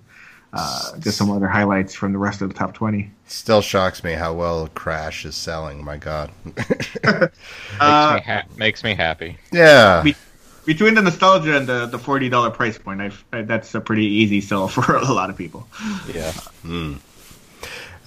So I'm guessing PS4 was the top-selling console too, given the success of Destiny. Negative. As Nintendo Switch steals another month from the PlayStation 4. Yeah. SNES. It only took them one console generation to get a good console out. I mean, so. Yeah, I mean, year to date, the PS4 is still the top selling console year to date. But yeah, actually, Nintendo overall has had a pretty good month with the SNES Classic. Also, that counts as a hardware platform. That was actually the overall top-selling unit for September. So still trying to get my hands on an SNES Classic. I've got. Shut up! Sure. Do you want to sell? Do you want to sell one? Why do you have 3 of them? Because one of them's going to my nephew for Christmas. Oh, what about the other one? The other one is the European one, and I like how it looks, and that's. How about? Oh, I hate you so much, so much. I haven't even opened it. Just like looking at the box. Did you start just? Send me pictures. I forget if it was on a Patreon episode or a normal episode we did, but I actually tried to buy one live, and I just missed out on it on the air. It's like, oh! I've tried to buy one when it first came out, and I've given up in the past, like, a month. And I figure, like, here in about a week, I'll pick up the search again. I don't think it's in the news, but the good news is if you're looking for a Switch, it sounds like they're going to be boosting production sometime soon. Yeah, if the Switch definitely will be the easier thing to find than that Super Nintendo. But it's also more expensive. Yeah, by a good margin, but well, it depends. Save some money. Well, it depends if you're buying the SNES Classic on eBay or not. No, I'm not. Not at all. Then the Switch is much cheaper. I feel like I owe it. I feel like I owe it, and I should buy a Switch because I bought a damn Wii U.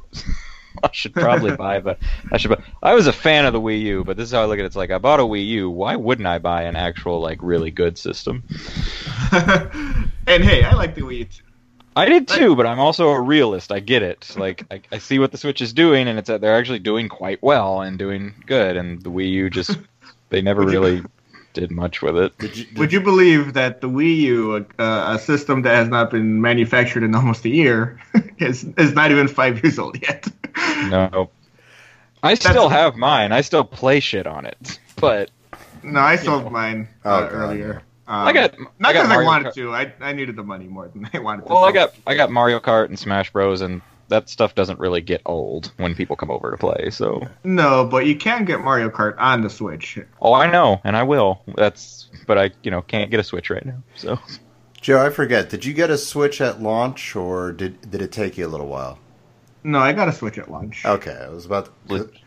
I could have. legit never bought a system at launch. I know I got. I think I got mine before Joe, only because I went to the midnight release for it. Yeah, that's true.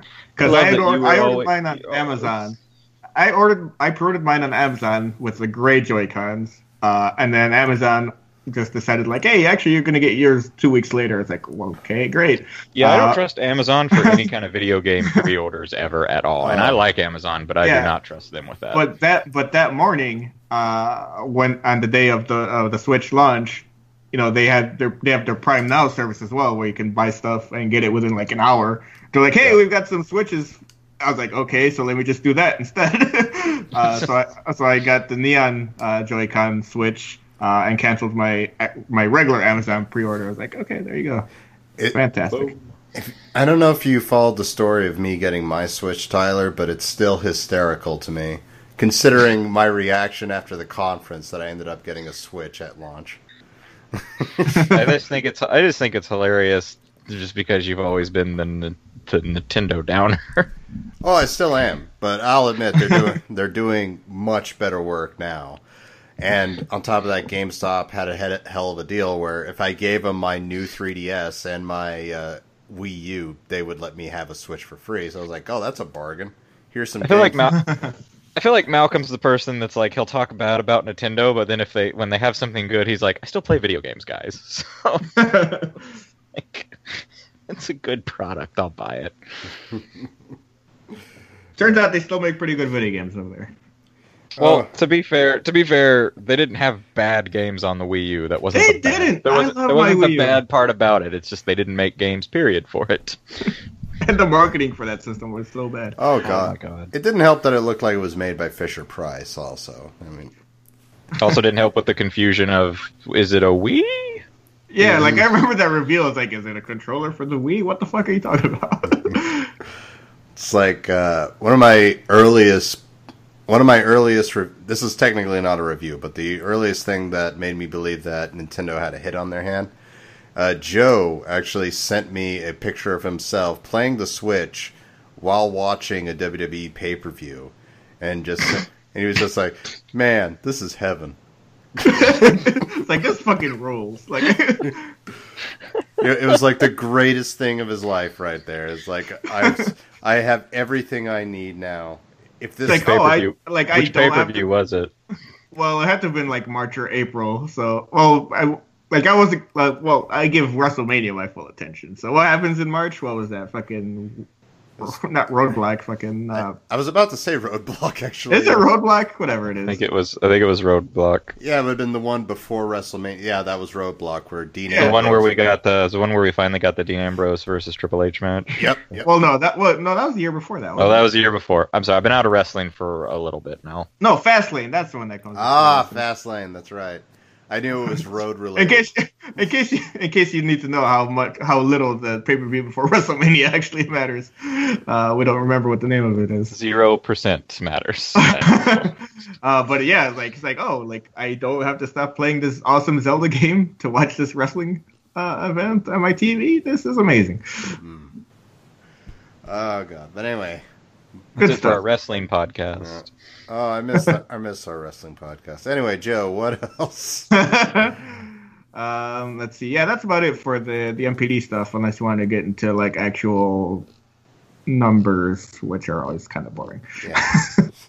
That's what, speaking of which, that's what the Sony conferences need. People coming out talking about sales numbers. But speaking of sales numbers, the PS4 has shipped 67.5 million units worldwide. Hooray.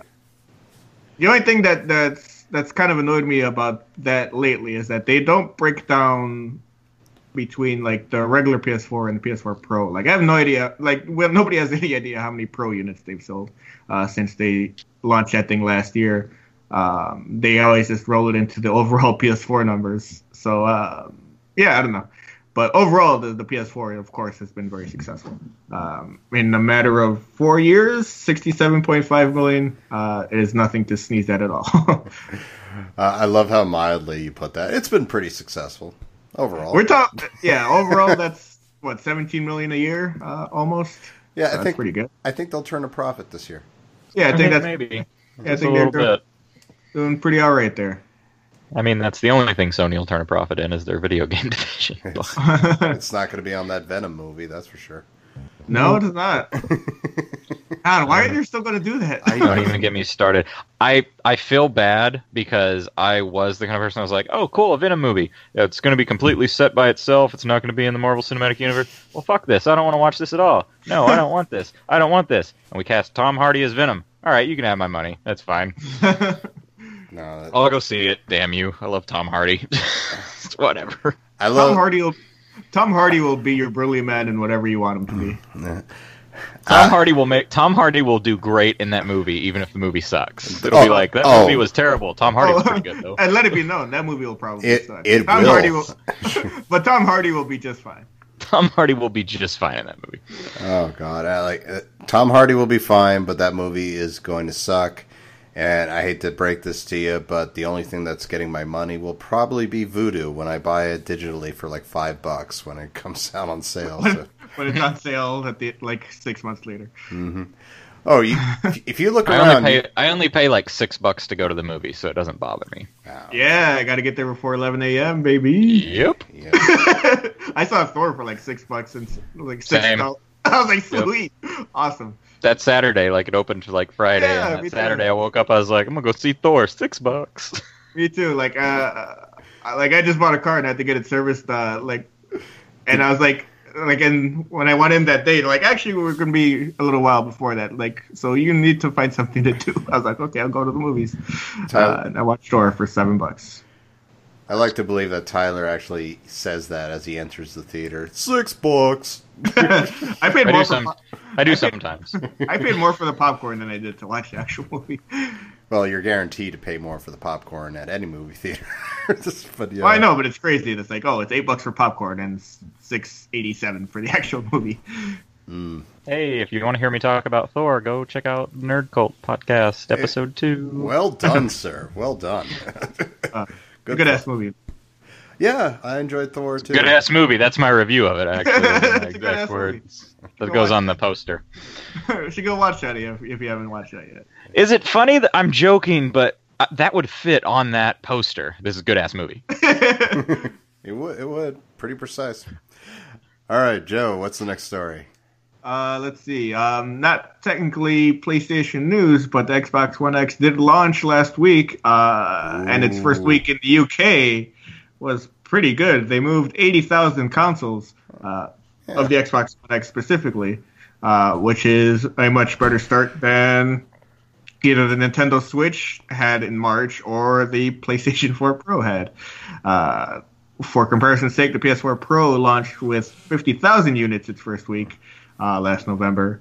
I don't know exactly how many Switches were sold when it launched early in March, but it is less than the 80,000 Xbox One X's that sold. Joe, you are the worst fucking person in the entire fucking world. I just got the picture you sent me over Messenger.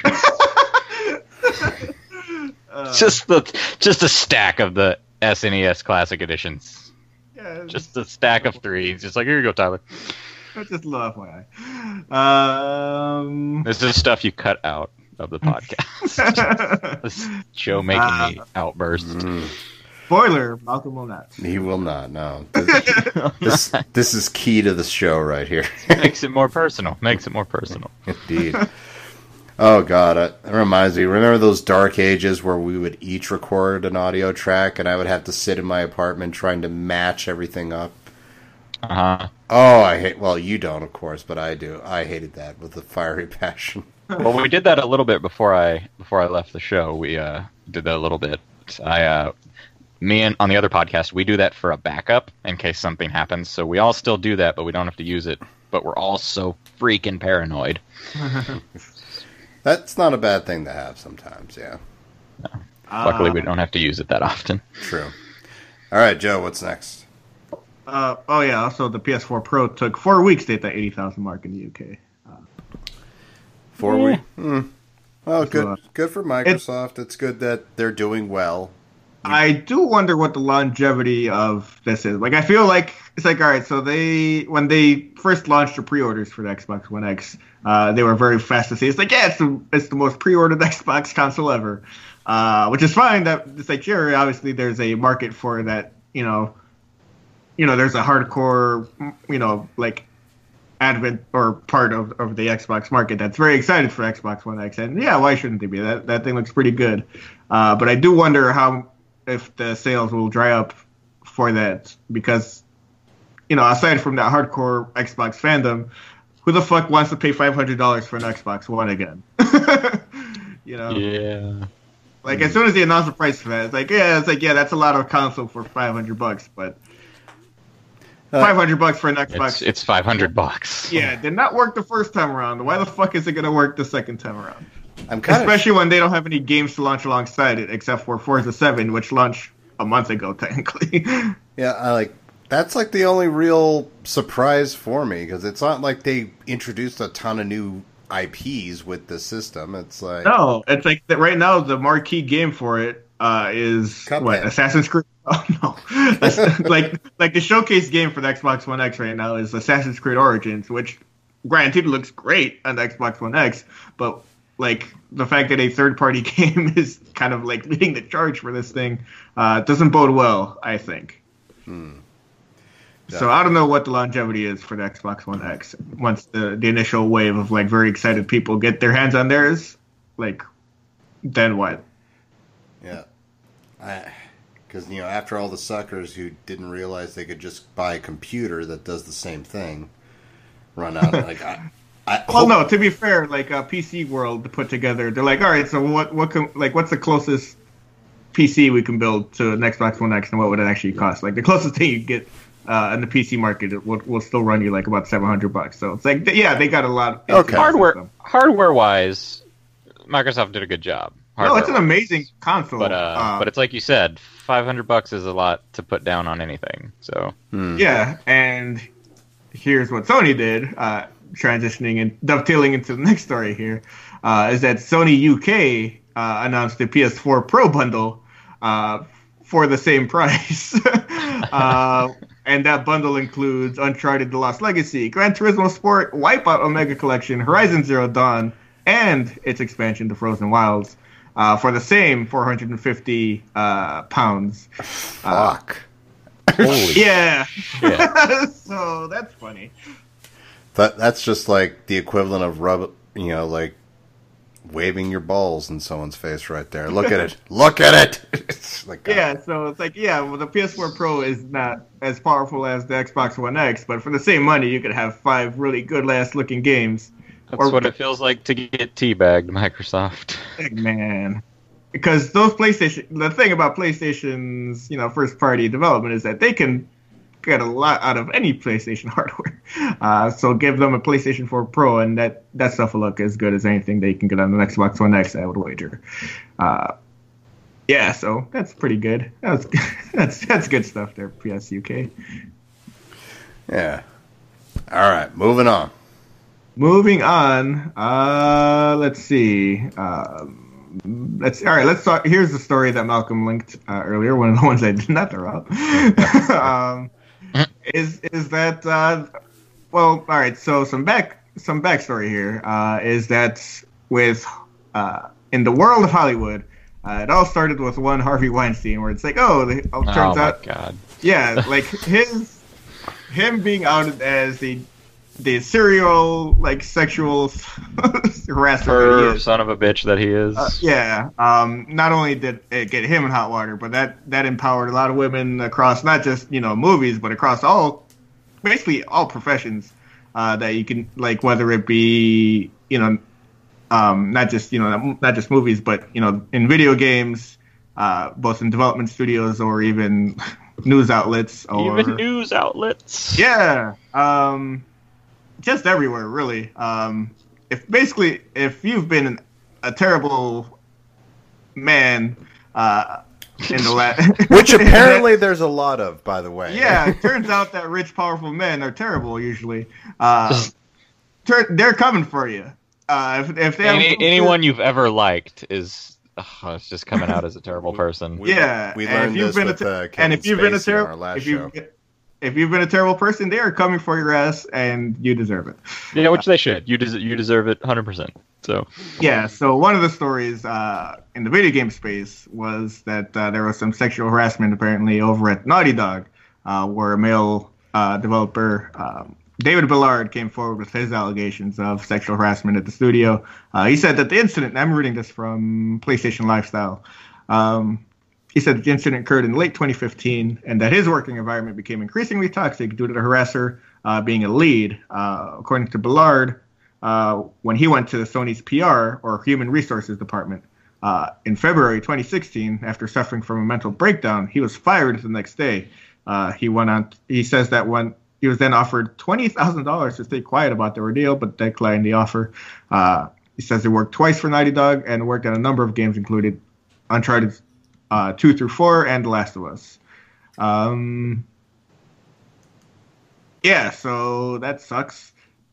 And as far as, it's like, I don't want to seem flippant about that, but it's like there's not much to say about that except to like. Is that's shitty and it sucks. The unfortunate part about a lot of this is that when you hear about a lot of this being reported to HR departments and the HR departments just fucking not doing anything, and that includes a story coming out of IGN as well, where apparently I read about this too. Where what's his name? Vince Ingenito. Apparently he harassed someone who now works at GameSpot. Two someones. Two someones. I didn't hear about another someone. The other girl, she didn't want to say her name because she didn't want to put her in the spotlight. Okay. Today on Twitter, I can't remember who it was, but she came forward. Okay. Alana No, Alana. But Alana and a lot of other IGN employees, because it was a pretty similar thing too, where it's like she reported the harassment apparently at IGN's HR department, and basically they laid it on her. It's like where it's like, oh, you should be more careful about who you are friends with, and like you shouldn't have. Your basic shitty answers that. Where they made her sign an agreement saying that it's like they made her sign something that basically put it out to be her fault and that if it happened again she would be fired. It's like, oh, cool. And as a result of that coming out, IGN employees. A couple days ago or yesterday, I forget when exactly. They all walked out basically. They're like, and Alana Pierce, who hosts the Daily Fix, she said there won't be a Daily Fix today because a large group of IGN employees have refused to work until the company refuses a statement of apology regarding what happened to Kaylee Plage. And yeah, I got a lot of respect for IGN employees for doing that. Yeah, for sure. That's awesome. That's fantastic. Like, there's a lot of power and solidarity for sure. And it's great to actually see that in effect. I feel like the easiest thing in the world to do is not sexually harass somebody. I do that. It's pretty easy. I feel like I do. With it. I feel like I manage to do that pretty much every day. I feel like I don't even have to think about it at all, ever, at any point. Jesus Christ. What's the matter with people? What is the actual matter? I don't know if it's worse that these people do it or that it can just be so easily covered up because people don't want to deal with it. Yeah, I mean that's one of the things you kind of learn about HR departments in general. It's like the natural reaction if something happens to you is like, okay, you should report this to HR. But HR's job, as it turns out, isn't necessarily protect you. It's to protect the company from the company. Yep. Like, how do we make sure the company doesn't get sued for something like this, in the event of something like this? And obviously, if those interests align with your interests, then they'll help you. But if it don't, ultimately what their job is to do is to protect the company, which we're learning pretty much every day. Because not only in, at IGN or at Sony, also in the comic book space as well. I think DC Comics has fired one of their senior editors as well. I forget his name. And it was basically the same thing where people reported his harassment and the HR department at DC was just like, He'd been there for a long time too. Decades. I think he was still overseeing Superman. Mm-hmm. So yeah, I'm kind of in shock. I didn't know this was going on. Vince Ingenito, who I remember from a while ago being on like several podcasts. So, goddamn. Well, that's the thing is that's the shitty part about it is that these men take advantage of the fact that they are beloved and revered and respected and admired, and use that power or try to use it to their advantage and manipulate people to doing what they want because they have this power. And it sucks that these are the people that you put a lot of trust in for one reason or another, and it turns out not everyone is worthy of that trust. Yeah, and it's coming across all over. Like, if you ever did this shit, you want to get the fuck off the planet because the people will find you now. Like, I don't know if either of you guys follow a YouTube channel called What Culture, but I know of it. Yeah. There was like a walkout of 5 key members of the group, including Adam Blampier, which, to put in perspective, him leaving is about on par, I would say, with like Greg Miller leaving IGN, to give you guys some idea of scope. Mm-hmm. Nice. And him, as well as the other 4 who were also big personalities for the site, were going to start their own channel and did called Cultaholic. And like days before the site launched, Adam Blampier was outed for sexual harassment charges as well. So, you hear about? Go ahead. Go ahead. I was going to say, go finish yours. I was going to say they still launched, but like they did like a YouTube video saying that he was gone from the company, and you could tell they were like, "Fuck," because they just lost their figurehead, and they're sort of like, "Oh, what do we do now?" But right. I got a good walkout story. You heard? Did you hear about the Gal Gadot from Wonder Woman? Yeah, with Brett Ratner. She said she will not be in Wonder Woman 2 if he's involved. And when I heard that, all I could think of is, oh shit. The beautiful irony about that is that unlike her male counterparts that were definitely given they're like, oh yeah, these guys will definitely be the faces of our franchise, so we got to lock them down for a multi-movie deal. She was not given that initial respect to be given a multi-movie deal. So yeah, if you want this Wonder Woman, it's beautiful that because when she was like, well, I guess I'm just not coming back for Wonder Woman 2 if he's not involved. Everybody was like, well, Brett, I guess you're out because that's Wonder Woman, and in every sense of the word at this point. Yeah, because Brett Ratner specifically.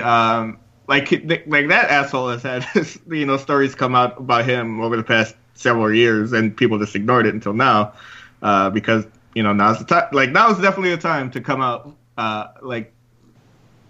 There's never like a good time to come forward with something this terrible, but the iron is definitely hot. Also, you know what? You don't want Wonder Woman coming after you. She'll hurt you. Yeah. Yeah, because one of the recent Brett Ratner stories that came out was from Ellen Page. She was talking about her terrible experience with him as a director, and I believe, was it X-Men 3? Yeah, that's when they worked together, yeah. Yeah. Her terrible experience with him being a homophobic asshole. And, it was just, that guy sucks. I mean... more reasons to hate that movie, all right. Yeah. Holy shit. Well, on this happy news, Joe, what? Let's move on to something. Yeah, hopefully. In closing, guys, cut it out. Seriously. Like, knock it off. Yeah.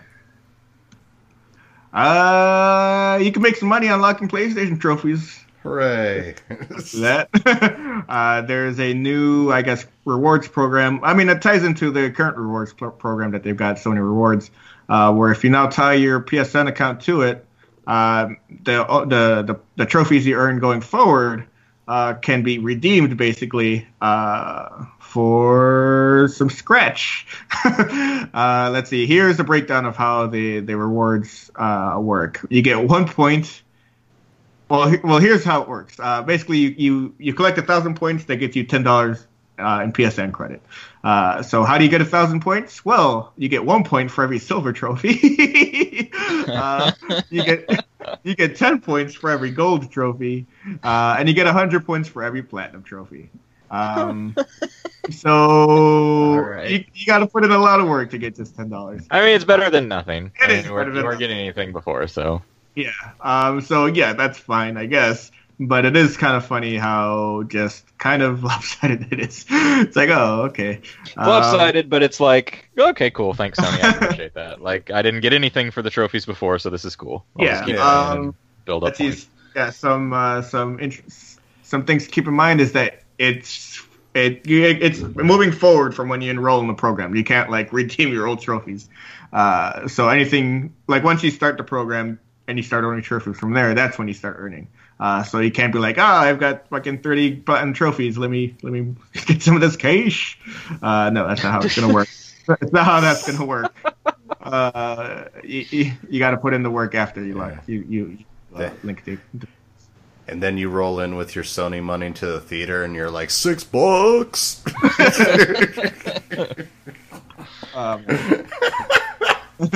We get down on that right there.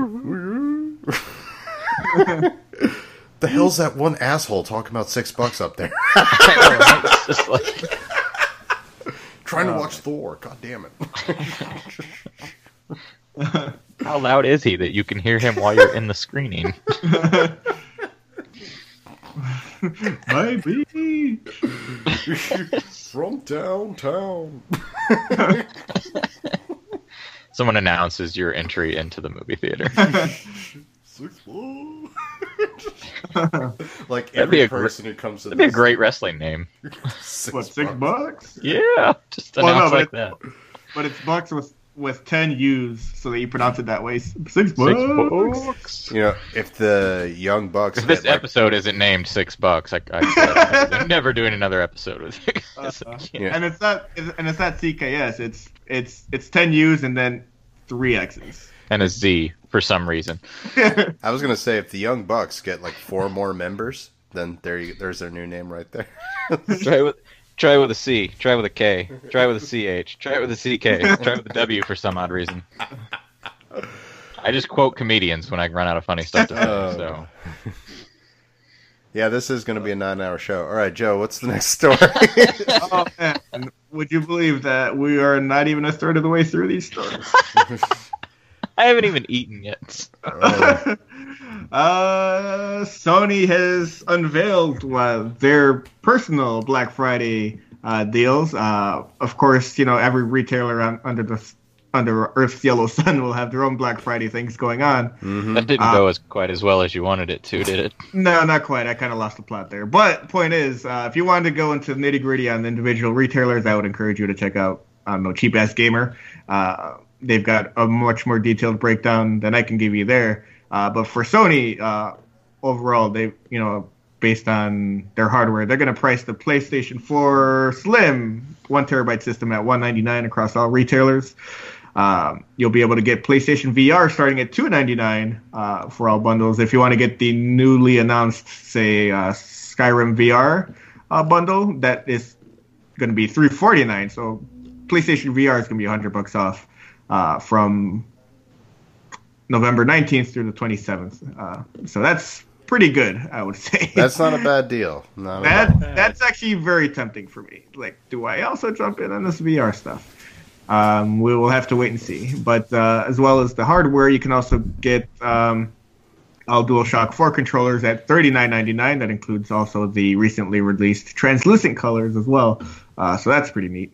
They will also have a Black Friday sale on the PlayStation Store as well, where you'll be able to get deals of up to 40% off on pretty recent games, including Call of Duty World War II, I believe South Park, some other things. They haven't detailed exactly what it's going to be, but you can look forward to that starting on November 17th as well.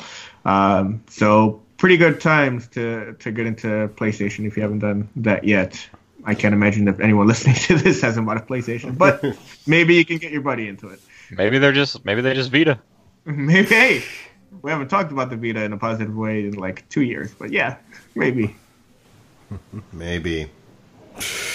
But those are good deals, so. Yeah, especially that VR stuff. Yeah, because the VR is usually $3.99 and then $4.49 for anything bundling a game, such as the GT Sport or the Elder Scrolls, which isn't even out yet. That is out in a couple of days, I believe, for VR. So I'm pretty intrigued by that VR stuff at $3.49. Especially because the Skyrim VR bundle includes the new model. That includes the HDR pass-through with that breakout box. That's important to note too. If you're looking into PlayStation VR and you've got a 4K HDR TV, make sure you get something with the new model. Otherwise, you're gonna have to disconnect the VR every time you want to watch HDR content, and that's super annoying. Mm-hmm. That's all. All right, moving on. Let's see. Pretty big news on the developer front as far as EA is concerned. Right after announcing that they shut down Visceral Games. Visceral Games? They have also announced now that they have bought Respawn Entertainment. Oh, God. The creators of Titanfall. And they also announced that they are working on not only a new Titanfall game, which is wild to me. Not because those Titanfall games are bad, but because EA seemed adamant on kind of kneecapping it for no good reason. Oh, nope. They did. They kneecapped the studio, got it for themselves, and now they're gonna put the little EA stamp on it. Yeah, and they're also going to be working on a new Star Wars game as well, according to the documentation here. After destroying Visceral and taking away theirs. Yeah. The thing about being acquired by EA is that it's not a good thing to be acquired by EA, because everything that gets acquired by EA is shut down pretty soon after being acquired by EA. I really try to stay neutral on a lot of stuff. It is really hard to find good things to say about EA. This year, yeah, it's very hard. Like, there was a nice period in 2007 when they released, Mirror's Edge and Dead Space and Rock Band. It's like, wow, things are really turning around for EA creatively here. And then it all fell off a cliff. Oh, God. So bad. Can I piggyback off this story to talk about Star Wars Battlefront? Sure. Let me pull up those stories now then while we're at it. Oh, this story. Oh, I got the cliff notes here, if I could take point on this one, Joe. Go ahead. All right, so Star Wars Battlefront 2, which we did talk about in our Pass or Play episode. We were, more or less looking forward to it, and we were also very tentative and careful with this one because, hey, microtransactions. So this is what's been happening as of late. Is apparently, imagine this: there was a tremendous backlash about this game and the cost of certain things, namely the special characters you can play as. Mm-hmm. Like, for instance, you can unlock such characters as Darth Vader, Luke Skywalker, of course, Emperor Palpatine, Leia, and Chewie. Now, what is the cost for said characters? Like, let's talk about the two in particular. Luke Skywalker and Darth Vader, 60,000 credits you need in order to unlock them. Now, but you can either buy these credits outright, or you unlock them through gameplay. Correct? Credits. Yeah. Well, you have to purchase them through credits that you get through gameplay. Right. For context, Malcolm, do you have an idea of how long it would take to acquire set amount of credits. I'm glad you asked, Joe. Now, I knew he was going to respond that way. a Reddit user actually broke down how long it would take. With a typical match that you play, if you play in its entirety, you'll get roughly around 200 some odd credits. Jesus. So, to get just one of those two top tier characters, and this is if you focus specifically on getting them and didn't get any other upgrade whatsoever, it would take you around 40 hours of gameplay to be able to purchase Luke or Darth Vader. Or one of them. And this is, correct me if I'm wrong, this is after paying $60 for this game. not even if you got the deluxe edition did you get these two characters. So yes, you would have to get them. Now, to also put in perspective, the reward for beating the game is 20,000 credits. So you would have to play through the entire campaign 3 times in order to afford one of these characters. Well, if I know video game companies, Malcolm, I would say that you get that 20,000 credits one time, and you'd probably get diminishing returns every time after that. Oh, we'll get into that in a second, actually. This connects. I beat Dark Souls 3 times and unlocked everything in that game and got a platinum trophy. Mm-hmm. And you're telling me that in this, you might be able to unlock one of the heroes if you play it through it 3 times. Mm-hmm. Now, there's more, by the way. Thank God. GameStop actually did a test where they wondered, if we were to go through the way that EA would want you to go through, and that's by going with microtransactions and the coveted loot boxes, how easy would it be to get to one of these characters? So, for the sake of experimentation, they dropped $100 in loot boxes. And in case you were wondering, no, I don't believe you can just unlock the character. You need to get the credits. And I think so. And after dropping $100, they roughly had half the amount needed to get either Luke or Darth Vader. Hell no. Estimating they would have to spend around $260 to afford one of those said characters. Now, and there's also rumors going around, this is just a rumor, that the press, like a lot of people reviewing the game, didn't have any of these issues. And it's being theorized that they got special copies of the game while we get the actual game. Now, EA did respond to this, saying such things as, well, we want it to feel like a real accomplishment when you do the work to unlock these characters. Eat my entire ass. I will give you a spoon so you can eat my ass, EA. This comment from EA on Reddit quickly became, and this is a fact, the most downvoted response in the history of Reddit. Now, that is the history of Reddit, and Reddit downvotes a lot of stuff. That is wild to me. Oh, and there's there's going to be a few more things, but there is an offline mode where you can get credits, and there are people like, okay, well, I could just play this. Fun fact about offline mode. After you play 5 matches in offline mode, it ceases, and you can't play offline mode again for 14 hours. Oh my god! Now, Are you kidding me? Why would anybody buy this game? Oh my god! So, here's the best part. The best part about this whole story. So, EA responds, and they're like, okay, we listened to you guys. We're your friends. We're going to help you with this. And they did drastically reduce the prices of these characters by roughly 75%. So Luke and Vader are now 15,000 credits. For those wondering, Leia, Chewie, and Emperor Palpatine were 40,000. They're now down to 10. And the main character of the game, this is the crazy part. The main character of the campaign cost 20,000 to unlock for the multiplayer game. She's now 5,000. So I know what you're thinking. Well, this will be pretty simple. I'll be able to afford one of them just by beating the game once, right? Right? Mhm. So, remember when I said when you beat the campaign mode, you got 20,000 credits? They slashed that to 5,000. Oh, good. Oh, So, yes. so Why wouldn't you? you still need to play the game 3 times to unlock one. Oh, man. Fuck this game. Fuck this game. Man. Oh, Because, my I mean, God. look, the first Battlefront game, or the previous, the previous Battlefront game, because that's still the correct way to put it. The previous Battlefront game, you were able to play, these special characters, your Lukes, your Vaders, your Han Solos, your Leias.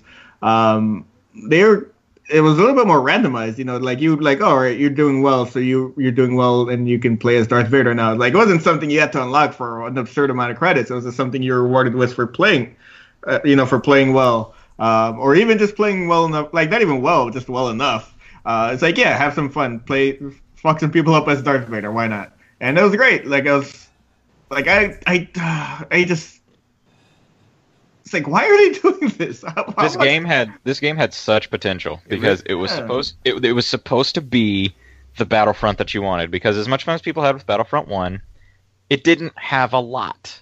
It didn't have very much at all. Most people were done with that game after like a few hours. Yeah, and the whole point of this one was, from everything EA was saying, it's just like, look at all the stuff it has, and everyone, including me, was thinking, that's a lot of stuff. Awesome. This is a whole lot of stuff that we finally get. And then right before your launch, you run it. This is a free to play game that they're charging $60 for. Mm-hmm. And that was a lot of I saw a lot of the backlash was like, if this was like, if I didn't have to buy this game, like if it was a free to play game or something like that, like, I don't know, random example, but then it wouldn't be such a big deal. That's like, yeah, it takes a lot of credits to unlock stuff, but the game's free. But you're putting it behind all that, and I'm already shelling out like $60 to $80. Like before, when the problem with the game was only the loot boxes, like, okay, I could almost look past the loot boxes if the game itself is good enough, But like with all this extra bullshit around it, it's like, why the fuck would I ever want to buy this game for $60 when they're treating it as not nearly enough money to pay for a game? I also like that Blizzard totally threw shade at EA today on Twitter. I don't know if you guys saw that or not. I did not. I did not, no. You know how I think it's StarCraft is going free to play now? Mm-hmm. The latest one? Yeah. Blizzard tweeted out some tweets, and they didn't name EA, but here's what some of the tweets said. They were something along the lines of, number of hours it takes to unlock the full game of StarCraft, what's it, Wings of Liberty, I think? Yeah. The latest one? It goes, 0 hours. And then it's like, number of hours it takes to unlock, like, blah, blah, blah, blah, blah, blah, blah, 0. And they tweeted out, like, 4 like that. And you're like, they don't name them. I'm 100% sure they're calling out EA on this. Like, 100%. They even, like, I think Polygon did a story, and they're like, looks like they're calling EA out on their bullshit on this. Blizzard's just like, hey, EA, this is how you do it. Oh, God. Also, I don't know if EA's ever heard of Overwatch, but I was going to bring that up, that they do loot boxes much better in that game. it's all it is just like, hey, you want some cool looking shit? Yeah, you get some cosmetic, you get like, outfits, you get taunts, you get just cosmetic shit that doesn't actually affect, how well a person can play. Which I'm 100% fine with that stuff in games. Yeah, I'll pay for cosmetic shit, or I won't. But as long as it's just cosmetic stuff, that's fine. Yeah, and on top, like, yeah, you can buy loot boxes too, but like you earn plenty of loot boxes just by playing, the game, right. Over the course. Yeah, just naturally over the course of playing that game, you get a lot of loot boxes anyway. Oh God! Like, this is like, I know EA is one like worst company to exist a few years, and I believe me and Joe were always like, okay, that's a little harsh. Like, yeah, it's like they're banking, they're banking companies, right? They won that. They won that the year there was like that big oil spill. Like they beat that company out. I don't know what that says about us, but no, yeah, it's like, all right, let's tone it down a bit. But still. It feels like they're trying to justify it now a little bit. They're edging a little bit closer to where if they got it again, you'd kind of be like, well. That makes sense. Yeah.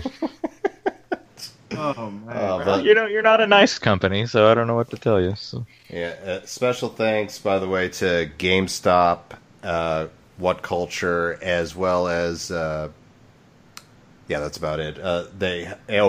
Young yeah. They all did videos on this with like various statistics, and I took like bits and pieces from there. Oh, you want to hear a fun story of a player experience in this game? Yes. This is the cherry on the cake of everything I just said here. How'd you put a cherry on a cake? You put cherries on cake. Yeah, exactly. What the of all the things, really? You're gonna argue that? I like how we're all catching up on like parts that don't matter. Things we're all saying to each other. So this was from. Like, really? That's the thing that caught you up? Okay. Yeah, it was my turn. No, it's all right. Next time it's Joe's. Yeah. So a listener from What Culture wrote this in, and one of the reporters talked about it. So there was like a match that was going on that was heroes versus villains, and like everybody picked that. Now the names that I just said is pretty much, for the most part, it for right now. There's not a tremendous selection of Star Wars characters as of now, and this poor listener had worked his ass off. As I pointed out, it's like you have to work your butt off to unlock characters, and he only had like 2 characters, and he joined a game where it was heroes versus villains, where you pick one of the characters and you do like a 3-on-3 or something like that, right? So he waits and waits, and he finally joins a game, and he only had like 2 characters unlocked at this point. He joins the game, and the game promptly tells him, unfortunately, the other players selected the 2 characters you unlocked, so you can't participate in this game. You can either just watch or you can leave. Huh. Yeah. So, for those of you that are out there saying, well, at least it's got this awesome multiplayer, think again. Think again. It does not have this awesome multiplayer. It has multiplayer. What the fuck? I'm right there with Tyler. Like, I watched the announcement for trailer for this at E3. I'm like, maybe. And now, no, this is like everything we feared would happen with a microtransaction game, you know? So, no. And there's... Like, go ahead. Like, with all these loot boxes and these crazy microtransactions, it feels like... And again, if I remember this correctly, it feels like this was EA's fault last time too, with online passes in games where it's like, hey, actually, you need to input a code and redeem a code to be able to play this game online. It's like, wait, what the fuck are you talking about? And that was prevalent for about a year and a half at most before everyone fucking just got tired of that shit and said, no, actually, I don't want to do that at all. And it's not worth the headache that you're putting everyone through for this very short-term gain. In the long term, I'm confident that this shit will phase out. But right now, when you're in the thick of it, it fucking sucks. And once again, just to throw a little bit more shade at EA, because sure, like, just why not? This is the company where Amy Hennig came up to them with a game. Which, to put in perspective, is kind of like Spielberg coming to you with a movie. And their response would be kind of like you saying to Spielberg, yeah, but how can we make it more like Transformers? Like, and then if there's any justice, Spielberg stabbed you right. Oh, God. But yeah, that was my little report there. Thank you very much. On the whole, like, as soon as I heard this, like, oh, I gotta write this down. Oh man. All right, so unless you guys had anything more to add, how do you go beyond this? Well, let's try. Joe, what else happened? Let's see. We've got Ubisoft saying that the future of single-player games is good. It's a bright future, apparently, for single-player games. It feels like they're kind of responding to this whole games as a service thing. Where I'm glad, because Ubisoft doesn't always handle online and stuff like that the best either. So. No, but and they've got a lot of multiplayer stuff too. Like as we talked about with the MPD stuff.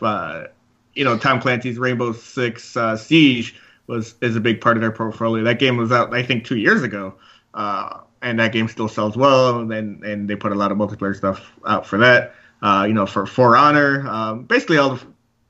There's not a shortage of multiplayer stuff coming out of Ubisoft, but they've got stuff like obviously Assassin's Creed Origins just came out. They got Mario and Rabbids Kingdom Battle, which was a pretty good single player game. Somehow. So, yeah, against all odds, that's a great game. But during an investors call, the CEO of Ubisoft, Yves Guillemot, he said, quote, "Those types of games can continue to sell for a long time." He noted that introducing mechanics like RPG elements to single-player games can increase their appeal because they extend the game's replayability. He also said that Ubisoft is working on implementing user-generated content to entice players to continue playing these kinds of games longer. So, yeah, there you go. As far as Ubisoft is concerned, at least, you can release a single-player game and you don't have to weigh it down with a bunch of bullshit. Yeah, imagine that concept, Wild. Thank God. God there's still studios out there that are like, no, we're going to keep making single-player games. Yeah, I never thought I'd say thank God for Ubisoft, but, Right. All right, what else happened, Joe? Let's see. A couple of PlayStation VR games were delayed, unfortunately, including one that we highlighted for Pass or Play for November 2017. One of those games is The Inpatient, Malcolm, which was supposed to release this month. It will now release on January 23rd, 2018. So it is missing 2017 entirely. Let's see. Also delayed is Bravo Team, a game that I had not heard of previously, but that has slipped over to March 6th, 2018. It's a special group who sneaks into places and gives a round of applause and then leaves. Bravo! I'd play that game. Bravo Team is actually just a Johnny Bravo fan club. I'd play that game too. I would. Anything else get delayed? Any other Bravo jokes? No, on both fronts. Being replaced by Alpha Team. Let's see. I probably should have said this or brought this up after the MPD stuff, but we got October's top downloads for PlayStation 4 as well. Synergy. Let's see. The top selling game on PlayStation Store for the month of October was FIFA 18. Big Really? surprise. Yes. Malcolm was surprised somehow. I'm more disappointed, not surprised. It's like, of all the games that came out in October, that was number one. Wow, okay. Yes, it was. Number 2 was South Park: The Fractured But Whole. Okay, there we go. Number 3 is Middle Earth: Shadow of War. Number 4 was Assassin's Creed Origins. Number 5, Gran Turismo Sport. Number 6, NBA 2K18. Number 7 I'm guessing on the strength of that sale Malcolm mentioned earlier, but The Witcher 3 Complete Edition at number 7. Madden NFL 18 at number 8. Grand Theft Auto 5 at number 9. And WWE 2K18 rounding out the top 10. It's... Oh, and Wolfenstein 2, The New Colossus, number 19. That's slightly disappointing for me personally, because that game is so good. Holy shit. Have you played Wolfenstein 2? Because it is excellent. Holy shit. I just beat that game yesterday, and it is wild. Holy fuck. I'm going to soon. I want to. It looks really fun. Yeah. That game. Also, it's the only time I can go after Nazis and not be yelled at. So. Oh, man. There you go. Just thought I'd throw a little bit of that in the podcast. Well, all right, we're done. Oh, man. Game is... If you play on the hardest difficulty, then you get yelled at for it. Oh, man. That game is so hard on just the default difficulty, which is the default difficulty, which is the second easiest difficulty overall. And it was still hard. And I was like, you know what? I'm just going to turn this down to easy, to the easiest difficulty. And I had so much fun with that. I am so happy you said that, because I was in the area where you're in the hidden area of that freaking warship that you own. Yeah. and I got pinned in this one area where there was a sniper with a freaking laser, and like fuck this. Yeah, I cannot recommend that enough. Just play it on the easiest difficulty. It is so much more fun. Yeah, and you get to see the kick-ass story too, which is awesome. It is so good. It's like that game just never stops once it gets going. It's like fuck. Also, if there were that many Nazis still hidden on the ship, they really should have just taken out the six heroes that were on that ship. Hey, just taking numbers. it back. It's a numbers game, guys. Yeah, you had freaking weapons that weren't in the first game. You would have won easily. No, they do a pretty good job explaining why they didn't do any of that. Yeah, I'm just picking, but yeah. Oh man, that game is good. Let's see. As far as other stuff on this list, I'm surprised Gran Turismo. Well, I guess maybe I'm not surprised, but it is interesting to see that Gran Turismo Sport, Gran Turismo in general, just is not selling the way it used to. Like GTA 5, I think was one of the last game that sold really gangbusters for that franchise, because GT6 kind of fell off in a pretty big way. Now for GT Sport to be number 5 amongst all these other games, it's like, oh man. I could have sworn you said GTA 5 a minute ago. Like, no, I said GT 5. Yeah. GTA 5's on here twice? Holy. The game just sells so well, it's on there twice. To give the game an excuse, I choose to believe a majority of the fan base didn't believe it was actually going to get released in October until like a week after it came out. I'm like, oh shit, it did? This game is out? I can play this right now? It's like, I thought it was going to get delayed. Shit. Oh man, that's a weird game. I'm not going to get into it here because it's not necessarily the best place, but yeah, it's a weird game in the context of other GT games. It's not the best place to talk about it here on this video game podcast for sure, definitely. God damn. Well, because you beat me to it. Well, because I'm the motherfucker who actually played it, and I would just be talking at nothing. Speaking of, because every time I talk about Gran Turismo, I finish talking, and Malcolm was like, "Okay, cool." I'm like, "All right, great." Glad I talked to him about it. It's like, man, it's really awesome how you have to hold down that X button to go, man. It's like, apparently Malcolm doesn't like racing games, period. No, when he made that joke. I've said that before. Like, to put in perspective, to me, racing games are made by David Cage. To relate to Joe, imagine if every single racing game was made by David Cage. That would be my. I'm not a big fan of racing games, but I like Mario Kart. It's one of my favorite games. Oh fuck that game! It's like Mario. Fuck. If there should be a mode where you can just say, just take out the blue shell, then I'd be all for it. So. Malcolm's mad because he's not good at Mario Kart. No. I have an advice for you, Malcolm. It's to get good. Oh. Let's fucking get good. Yeah. Okay. Yeah. It's called just try not to be in first place so much, and you'll do fine in that game. Mario Kart, one of 2 games I can actually brag about being good at and can survive online play at. Yeah, hey, if you're good enough at Mario Kart, Malcolm, you'll get hit by that blue shell, but you'll just fucking make up the rest of the race. It'll be fine. Okay. So you just got to get good.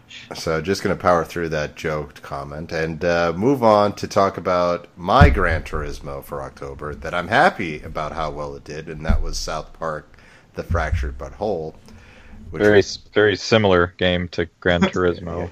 They're basically the same game. Yeah, you go in a circle around town a lot. Yeah. Especially graphically, they're indistinguishable. Oh, indistinguishable, really. I don't know how people are telling the difference. Yeah, you say that, but as far as looking like a South Park episode, it's kind of flawless. How it just. Yeah, it does a very good job of recreating a crappy looking show. What an accomplishment. Yeah, that being said, it's an amazingly fun time. And it's one of those times where I agree with Malcolm, but I just love Joe just throwing shade. The game is great, but it's like, come on. It's not like fucking Dragon Ball Fighter Z over here, where it's like, okay, now that is impressive. Okay. Come on now, you can't. Now that's but like recreating South Park is like, yeah, you should be able to do that. that was unexpected. Joe used Dragon Ball. Joe used an anime game to What a compare fucking time to be something alive, else. huh? To compare, and the anime game is what he's saying is good. Yes. I'm so glad I recorded this episode with you guys. Oh, what a time to be alive. Yeah, you feel free to put that on the back of the South Park box. Why can't it be more like Dragon Ball Z? Why can't it? But no, it's an amazingly fun game. It's it feels once again like a lost season of South Park, and it's a fantastically fun game. And I'm still I'm in shock of how, I guess for lack of a better term, how badly Wolfenstein did. But at the same time, a lot of stuff came out that month. So, I mean, the only real, I want to say it's like, yeah, it came out on the 27th of October, but so did Assassin's Creed, and that was number 4. So, yeah. So this is only the PlayStation numbers, right? Yeah, this is only the PlayStation Okay. Store, specifically, so... Oh, just out of curiosity, where did Evil Within finish, if anywhere? I would have to reopen that tab. And No! give me 1 second here. It's number 16. Okay. With an extra 2 weeks, got it 3 slots up. See, I thought you were about to say it wasn't. Like, oh, shit. Just like... But, I do like that game. That's unfortunately in my list of games I'll come back to when I have money. Or a sale. But, I was actually really anticipating that game, and if it wasn't for the fact that it felt like 20 games came out in October. So hopefully somebody else will have played it and can talk about it. Well, enough people to get it number 16 got it, so. Yeah. There you go. All right, Joe, what else happened? The fucking Ninja Turtles are coming to Injustice 2. What the hell? Now, here's a question for you, because we have another game with a surprise guest spot a little later, but when did fighting games turn into wrestling feds? Where you have, like, shocking appearances. It's like, oh my god. Apparently there's their own wrestling feds, and DLC characters are the Royal Rumble. Yeah. I'm very angry at Injustice for doing this. What? Why? Because I'm not like a big fan of I think it's a very good series. It's just not my style. That fighting game style is not my thing. The Mortal Kombat style. I'm more like Street Fighter, Tekken. But I'm glad that it did well. But that being said, I had no interest in getting Injustice. I'm glad it sold well. I wanted it to, so it can keep coming. But I had no interest. And then, just minding my own business 2 nights ago, strolling through some videos. What do I see? It's a badass trailer. Where the fucking Ninja Turtles show up, and out loud I go, "Bravo, Injustice! Bravo, NetherRealm Studios! Perhaps you will get my dollar. I hate you so much." Had no interest in this game whatsoever, and now I'm like, I might have to buy it. Now, the funny thing about this is they teased this a while ago with, like, the shadow, like the silhouette of the character, which, looking back, I guess was just Raphael, and you couldn't see much of her except for, like, a sigh. So people are like, oh, well, that's Melina right there. It has to be. So, Yeah. So when you see the sigh, and everyone was thinking Melina, and then you see the dude in the trench coat, and it's Raphael. It would have been great if he yelled "damn" for no reason. But anyway, I fanboyed a little bit when I saw that. I'm not gonna lie. And all the turtles appear. And it's classic Turtles. Mikey's like, dibs on the magic chick, and Leo's like, we fight as a team. So Team, yep, loved it. Right there, that tells me that it'll either be Leo, and you can summon your brothers for special attacks, or you could switch out during the fight too. But it's awesome. Like the Ninja Turtles, Batman versus Batman or Superman.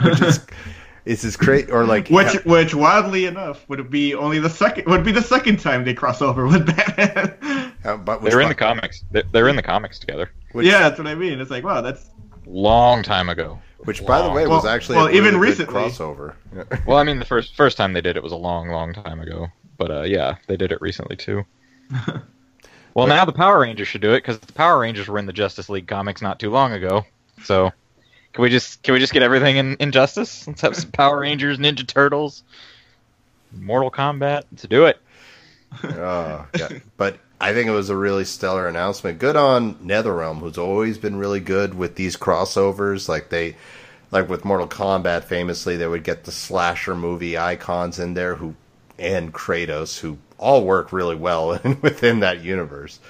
And they've been doing really good getting superheroes, like getting Hellboy, with the last pack. So ever since Mortal Kombat Armageddon, NetherRealm Studios has been kicking butt, I think. And Joe, just to round it out, what other fighting game got a surprise DLC character? Yeah, so another crazy ass news, we got Noctis from Final Fantasy 15 coming to Tekken 7. Which maybe would have been a better announcement for a Soul Calibur game, but since they're never going to make one of those ever again, apparently, they're bringing it to Tekken. Sadly, not ever. Not ever. Yeah. But yeah, Tekken, the only other game that I can say I do well at online. Man, and Tekken 7 has had a great showing. Hell yeah! Basically, since it came out, it had a great showing at Evo, and I think they were. And I think with both of these announcements, they both had like major tournaments over the weekend or whatever. Yeah, there was a Tekken tournament where they showed the trailer for the first time. Yeah, after after the finals of that, they're like, oh, anyway, here's a trailer for our next DLC character, and it's fucking what, Noctis? What? All right. Holy shit. Yeah, it's like at first you don't know what's going on, then you hear that familiar ringtone for Noctis's phone, and you're like, no. And it was actually really well done. They teased that it's actually going to be Gladiolus, which also would have worked now that I think about it. Mm-hmm. And then Noctis is like, no, fuck you, it's me. He just runs off and goes fighting, and his moves look good.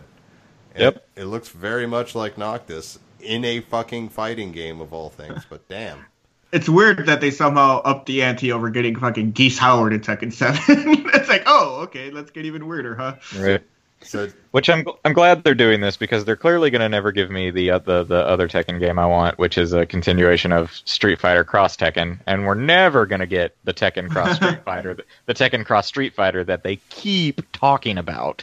That is supposed to be the second part. That they keep insisting is still in development. Well, do you remember when they announced it? They're like, we're going to have Street Fighter Cross Tekken, which is the Tekken characters with Street Fighter engine, which was an amazing game. And we're also doing Tekken Cross Street Fighter, which is the Street Fighters in the Tekken engine, which is what I want. Well, fuck you, Tyler. You don't get what you want. You basically just have to enjoy the fact that Akuma's in Tekken 7 and go, and that's it. Yep. Which I'll play Tekken 7. Tekken 7's a great game. Yeah, and you know what? Akuma works pretty well in Tekken 7. He does. Yeah, it's like wow, this actually fits pretty well. That also kind of pissed me. That also kind of pissed me off, because I was like, look how well he looks. Put the other ones in. Come on, you're a quarter of the way to the game you've promised me. Why are you stopping? Now, what if you brought some 20 more characters? 20 more characters, and then I feel like you'd have that game you promised me 5, 6, 7 years ago. It's still kind of crazy that there's a fighting game where you can play as Akuma, Geese Howard, and fucking Noctis from Final Fantasy 15. Oh, and everyone from Tekken is in there too. It's like, and giant, and like a demon and a tree guy, and they got 2 demons now. Some dude with wings, and he gives you wings. I'm acting like I don't know the Tekken lore, and I do, and I'm ashamed, because it's not that great of a story. It's a really good fighting game, but. Like I played through that story mode in Tekken 7, and I was like, wow. My dad was mean. Well, I'm gonna be mean to you. I'm gonna be mean to you now. Well, my grandpa's mean. Well, I'm a demon. Cool. I'm gonna take over your crime syndicate. Well, where did this come from? The story of I'm gonna Tekken do that for the next 3 games. We're gonna switch who's in charge of the Mishima clan's business. It's really like a fighting game version of Game of Thrones, except with a corporation. It's like Except with not a good story. Yeah. And a lot less sex and boobs, of course, too. So, oh god, but yeah. So yeah, some really I'm glad to see fighting game and I hope this trend continues with interesting additions to the game, like to some. Right? Yeah, like hopefully, like Street Fighter takes a cue from it, and Not like they haven't introduced some really cool characters, but just throw us the curveball that we weren't expecting. Oh man, I can't Give me wait some for crazy characters. Come on. Put I can't Goku wait in for- there. I can't wait for season 3 of Street Fighter V to kick off with Hatsune Miku as a playable character. Just hate that it has seasons. God. It's going to be Crash Bandicoot. Capcom's another one of those companies where I'm just like, what are you doing with not letting me have stuff? It'd be Crash Bandicoot with his large hitbox, so you could be across the screen and he still gets punched from Right. As well, he should. Okay, Joe, what's the next story?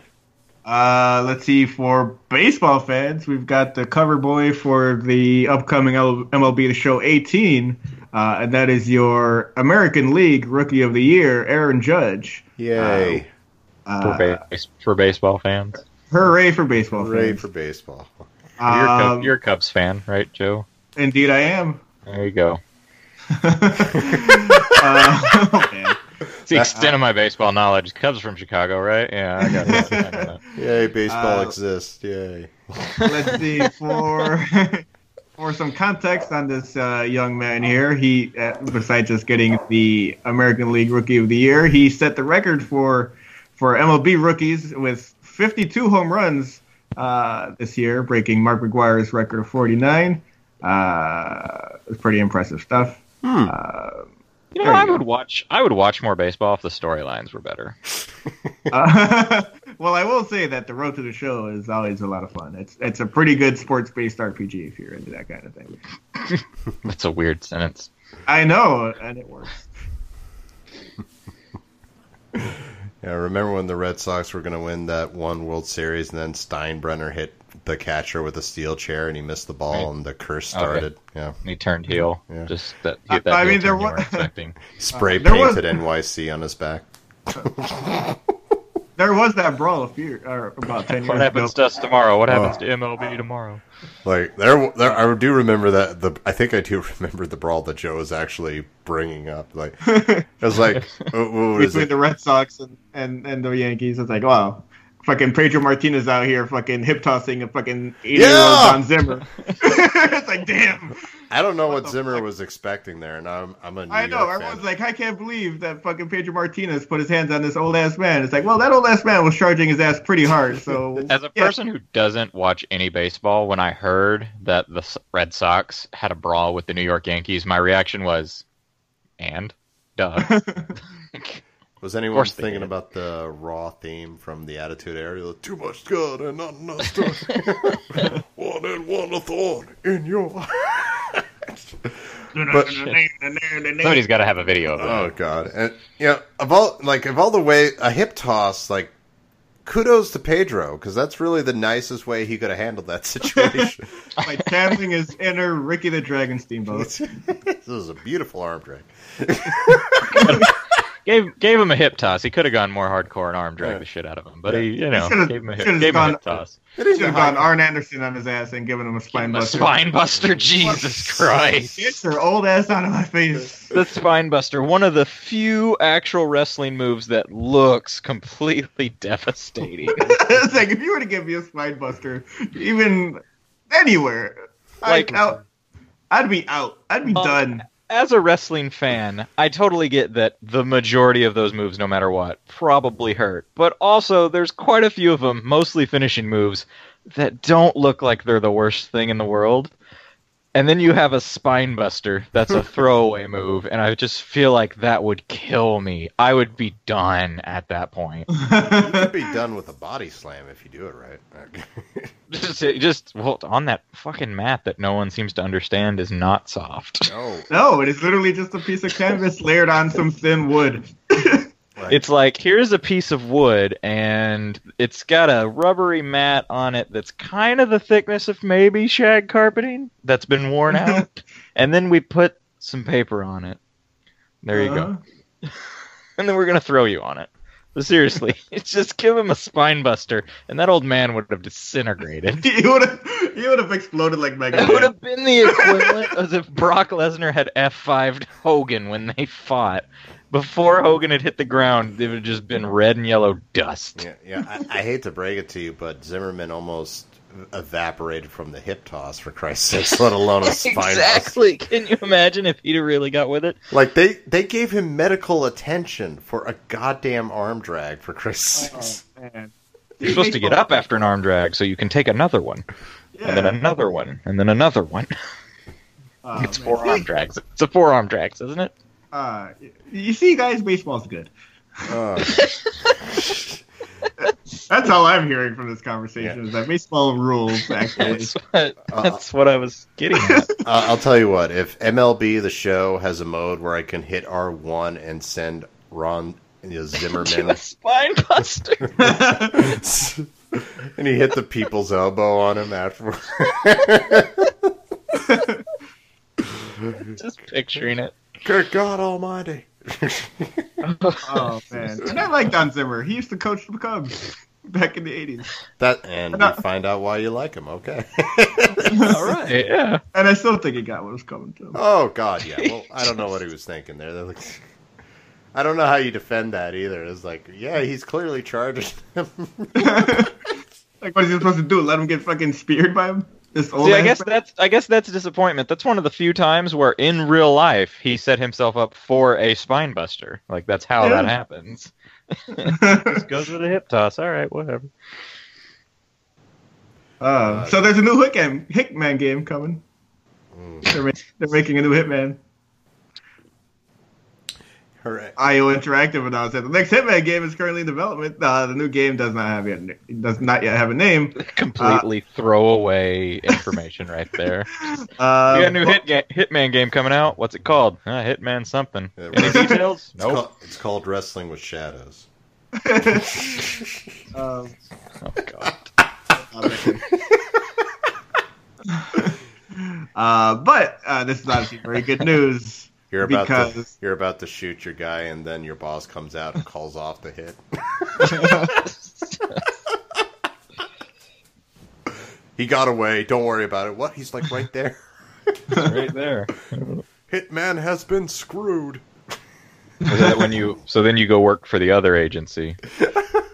You know, oddly enough, it is 20 years after Survivor Series '97. Oh, okay. Agent 41 starts like drawing out FBI. So it's been 20 years. So okay, so that means we can expect AJ Styles to somehow do a Montreal screw job to Brock Lesnar. Oh, that'd be great. Puts him in the cap. Except I'm pretty sure, since that was a real thing, I'm pretty sure if you literally screwed Brock Lesnar, he would probably kill AJ Styles. Yeah, I don't think he would be able to get away with any sort of... I love AJ Styles. He's been one of my favorites for years. Brock Lesnar would kill him in real life. he would actually literally eat him for lunch. Along with a lot of people. Yeah, as long as we're talking about Survivor Series, like, the whole show is hysterical to me because it's like they realized it's like they realized like a week before the show, oh, holy shit, this is shit.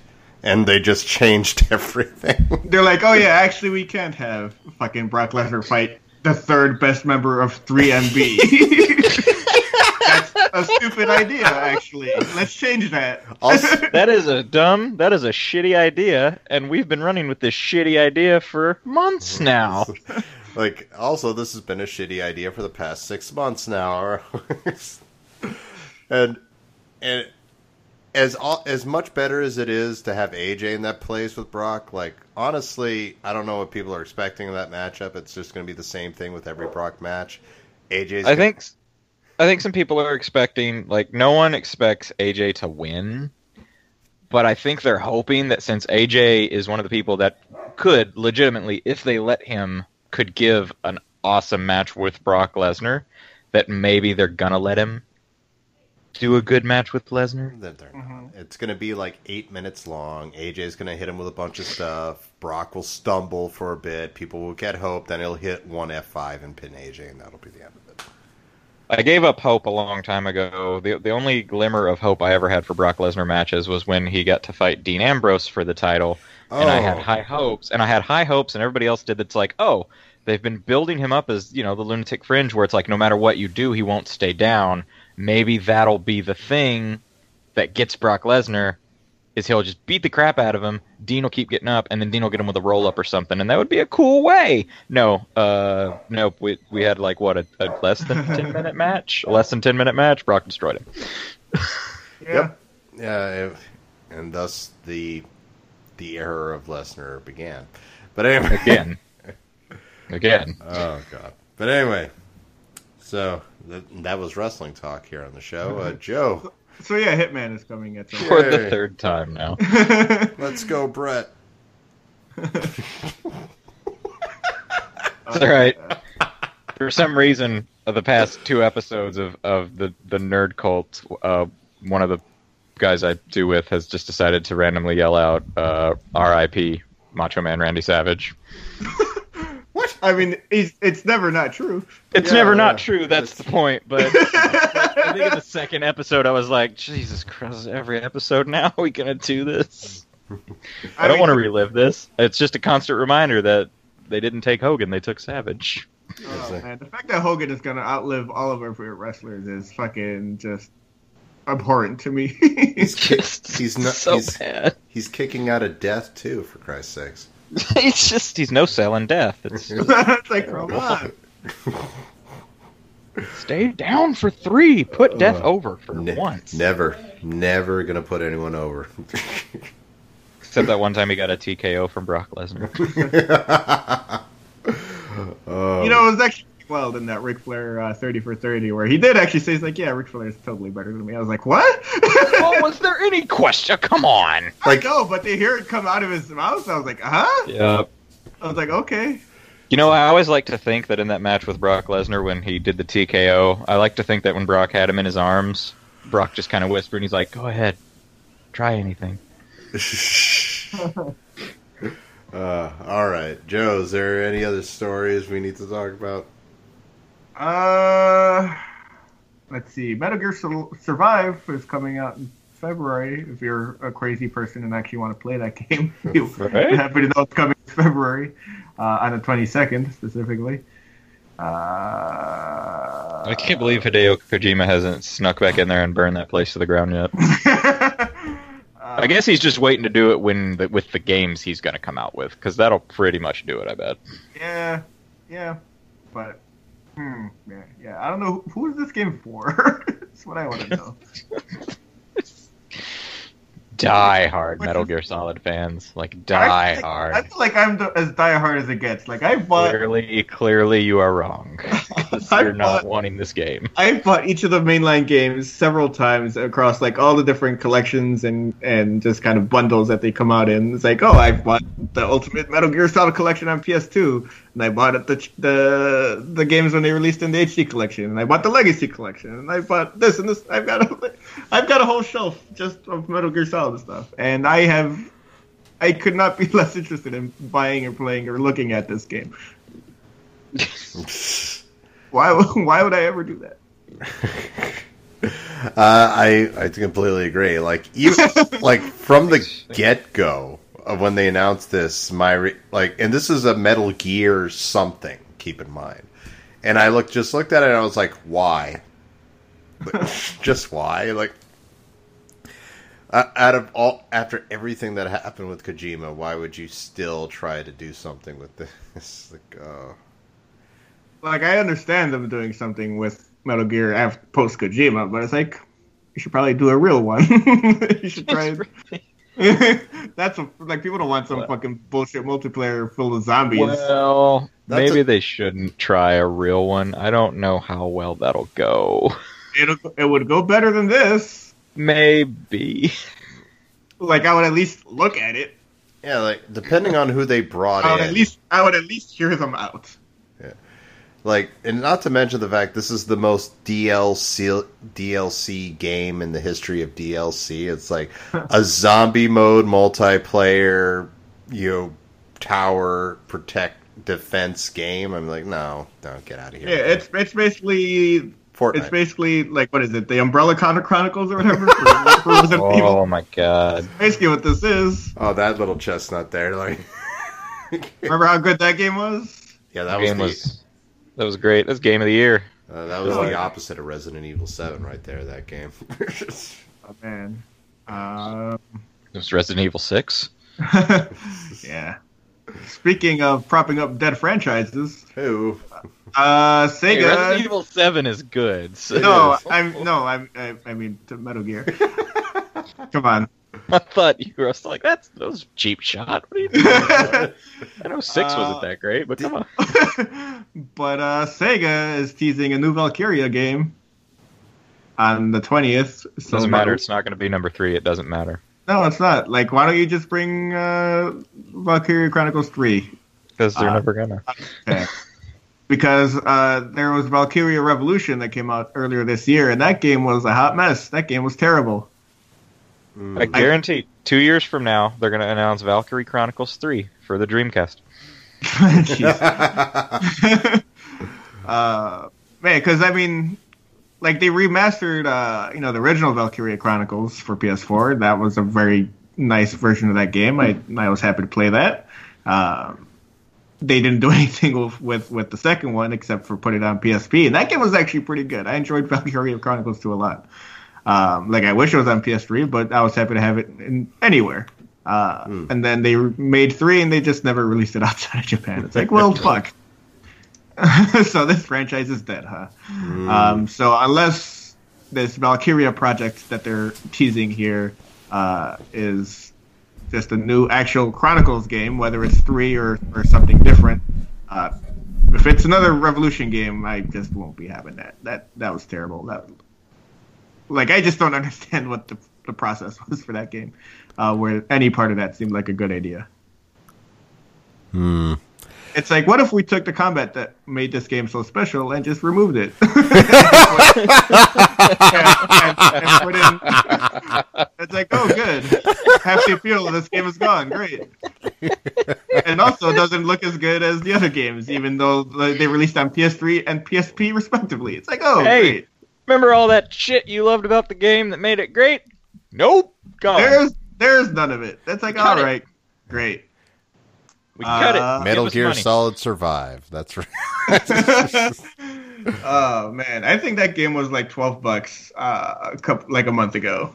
Yeah, I would say it was $12 within the same month it was released. For Christ's sakes, it wasn't that bad, but it did. It released for $40. I think. I think once it released, after it was out for about an hour, one of the Sega execs went around to all the game stores and actually said, "This was a mistake," and then they priced it down to $12. Yeah. Fuck. God, I wish Sega had any idea what to do with those games, because, damn, that was such a promising franchise. Still could be, but yeah, it's a shame. Well, probably not.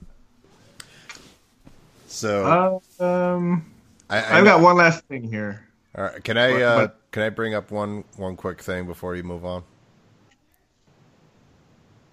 I'll take that as a yes. Just out of curiosity.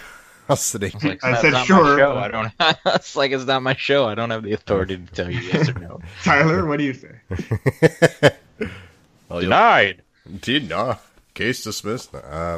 Did anyone see the Nintendo Direct for Xenoblade 2? I did not. Really? You're usually on top of these directs right here.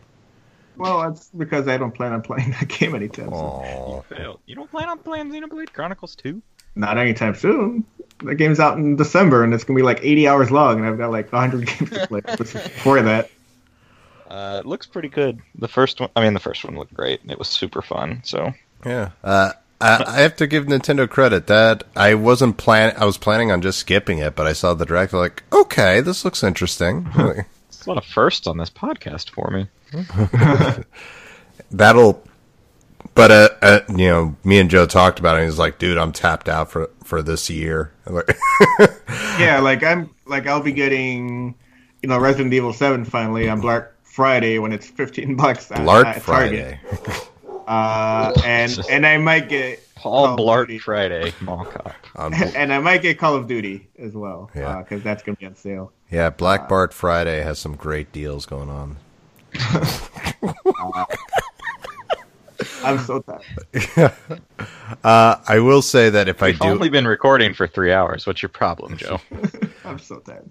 I will say that if I do get Xenoblade Chronicles 2, that'll probably be my last game for the year. Yeah. All right. So, Joe, what's the final I have story? no more games for the year. I have to wait till next year. The final story here is that we've got the nominees for the 2017 Game Awards, the most prestigious awards that there are, of course. Let's see, the nominees for this year's award show encompass 102 games nominated, or 102 games and personalities nominated this year. Nintendo leads the way with 23 nominations overall, followed by Sony with 15, and Activision with 7. So there's kind of a gap there between 1, 2, and 3. Let's see here. Let's take a look at these categories real fast. Peruse these categories. I was about to say, did Xbox have any? Well, yeah, they got Halo. Oh, hang on. Wait, hang on. Maybe what about Gears? Oh, let's move on. Yeah.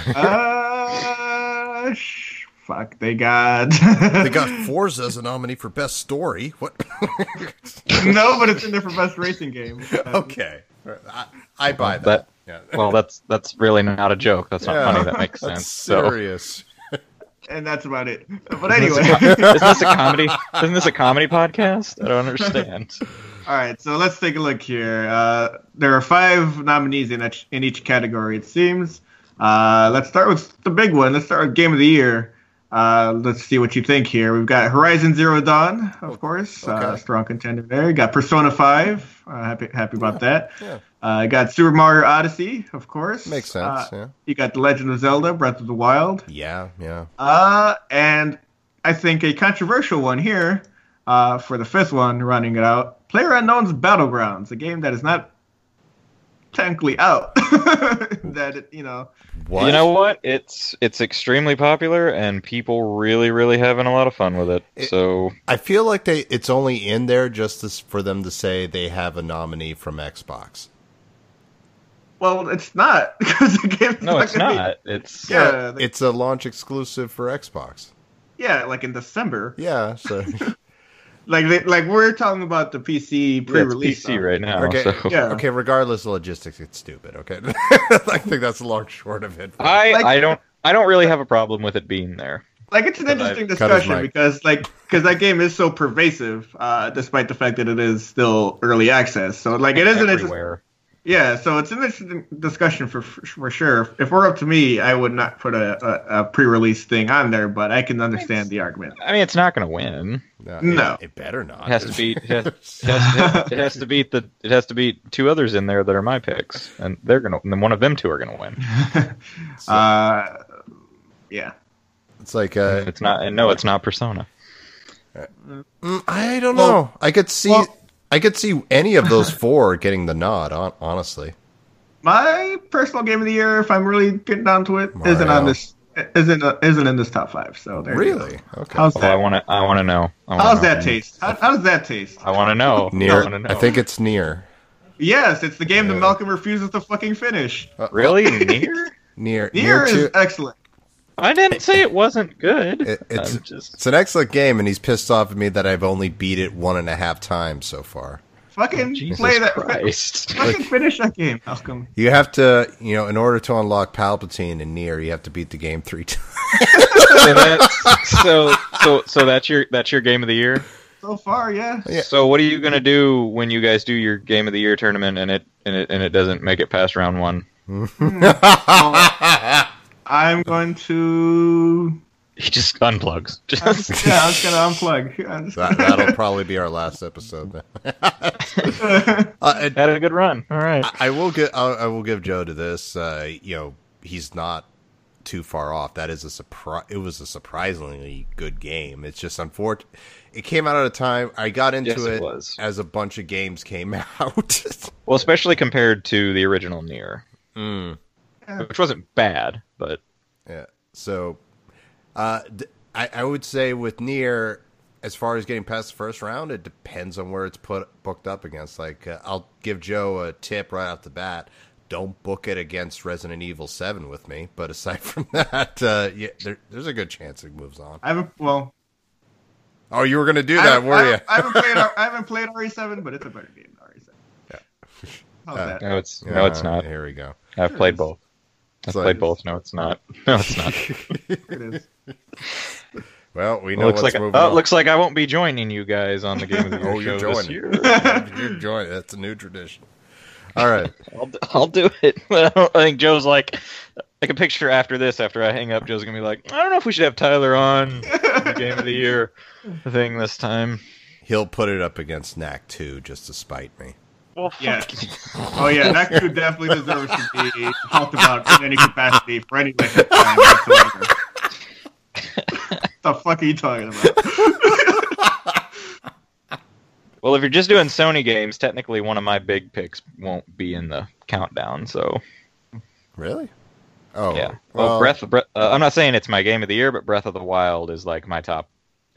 easily in my top 3 games of the year. Oh, it'll be in there. Don't worry. Oh, then I might carry it. I'll carry it. If it goes up against Horizon, that's such a good game. God, yeah.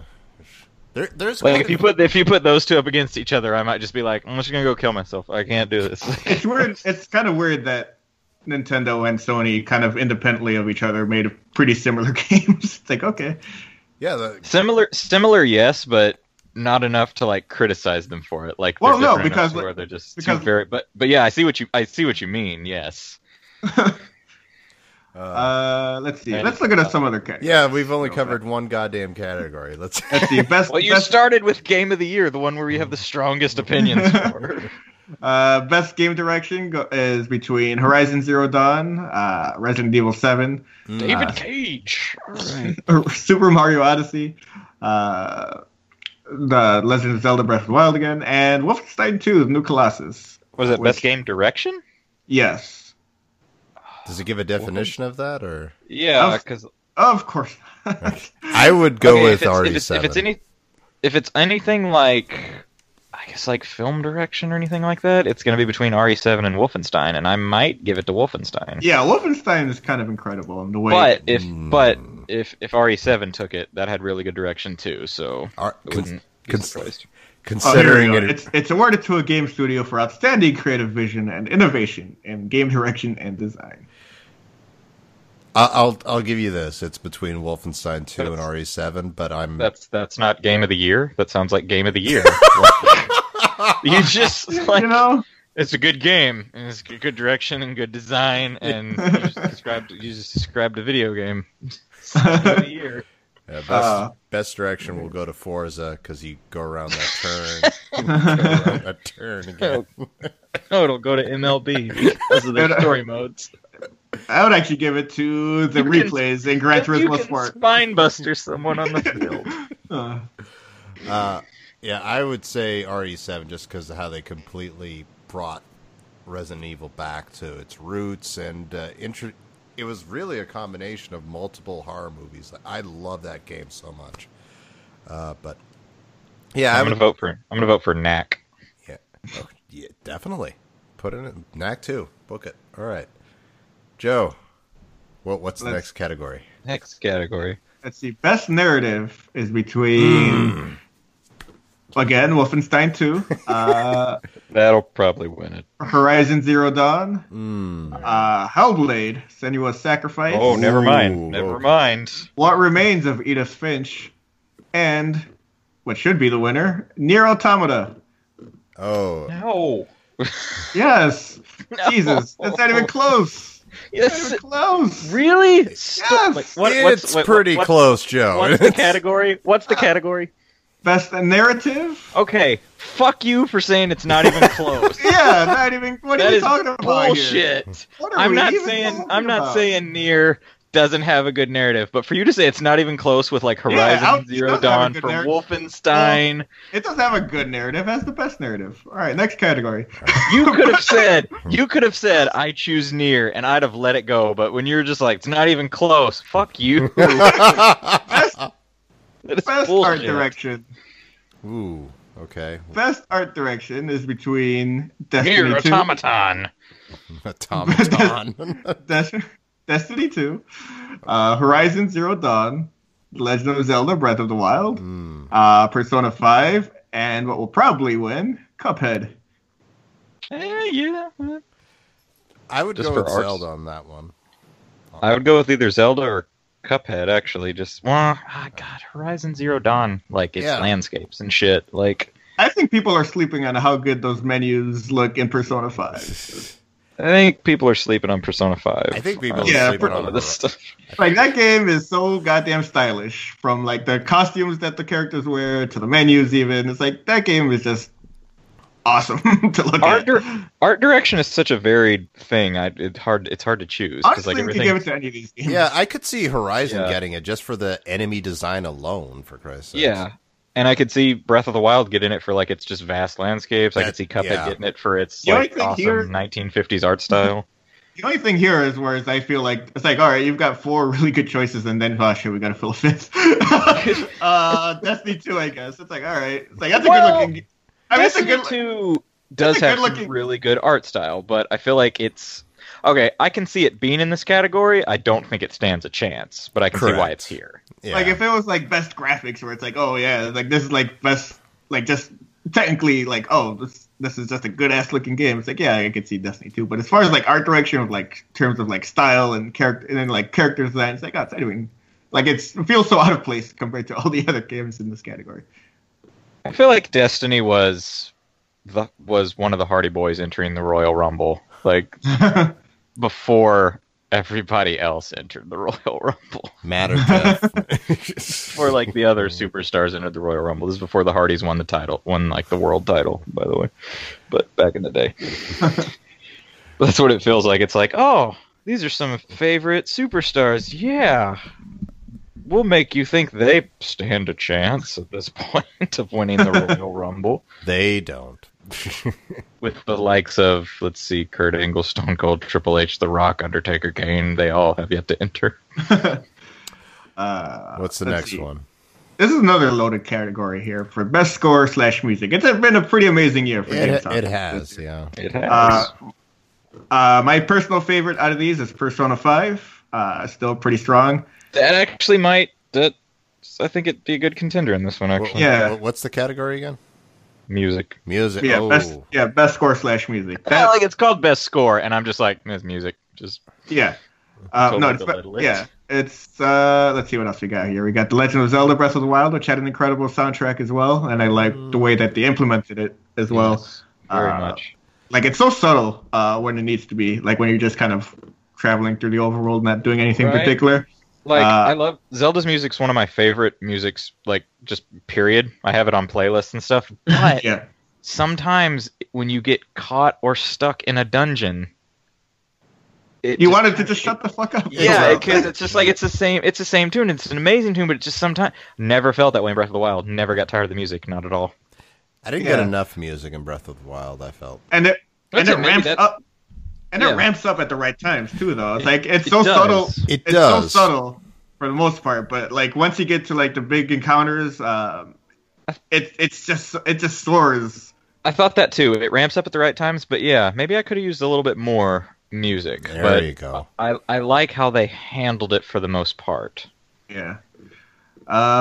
Super Mario Odyssey, which of course also has some amazing music in it. You like the one song? Come on. Oh yeah, because Mario has bad music. It right? does. Yeah, that's a good point. It really. Well, like all I've ever heard is music. I don't know if you've been listening to the last couple episodes there, Tyler, but he will not stop talking about that freaking Pauline music song. I've listened to the last 2 episodes, and yeah, he likes the Pauline song. It's a good song, and the way they use it in the actual game is like, this is awesome. In all due seriousness, it does have some really catchy overworld music too, but. Yeah, the only thing is that, and I don't think, like, for as great as the soundtrack is in Odyssey, I don't like, I'm not enjoying the music the way I did in, like, Galaxy. Like, I feel like the Galaxy games were the pinnacle of Mario music. Like those Galaxy soundtracks are goddamn moving, or what they were. It's like, man, like, it stirs up some pretty good stuff. And they were pretty amazing. Galaxy actually, for the first time in a long time, made me think back to Super Mario World as far as music goes. Because I liked Super Mario 64, and it had good music, but it wasn't one of those where it just really stuck. But the Galaxy came along, and I was like, this reminds me a lot of Super Mario World. Because it's not just the fact that they composed music that is, in line with the catchy stuff they would get in Mario games before, but the fact they're like, all right, now let's do it up at the proper orchestral score. It's like, oh man, that's some good stuff. But they do a lot of great stuff with music in Mario Odyssey as well. Like, there are little parts in each, there are little, like, alcoves in each of the kingdoms where it's like, oh yeah, come hang out in this little musical part, and Mario dances in his outfits, and it's super cute and it's fun. It's great stuff. Is there any other categories, any other nominees in that category? Yes, we've got Destiny 2, which I haven't played nearly enough to know anything about musically. But there it is. And he owns the game, by the way. Because it came with my PS4. You still own it. It's not like I popped it in immediately.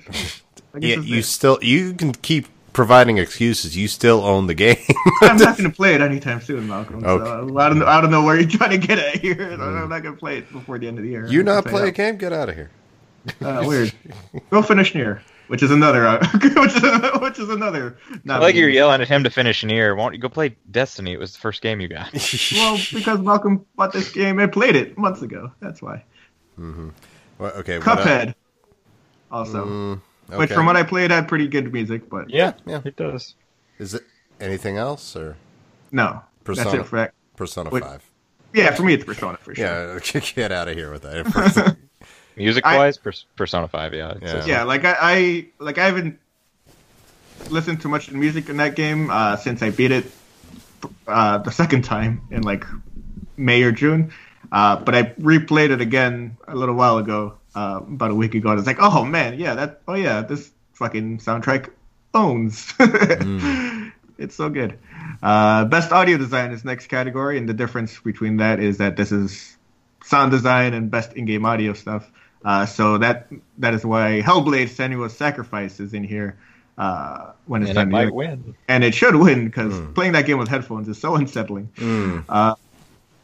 You've also got RE7, you've got Destiny 2, you've got Breath of the Wild, and Mario Odyssey is rounding it out as well. I think RE7 and Hellblade will be those are the two to beat for that one. Yeah. I think it's Hellblade, honestly. Yeah. Let's see, best performance, which is the best is awarded to an individual for voice acting or motion and or performance capture. So it's Andy Serkis.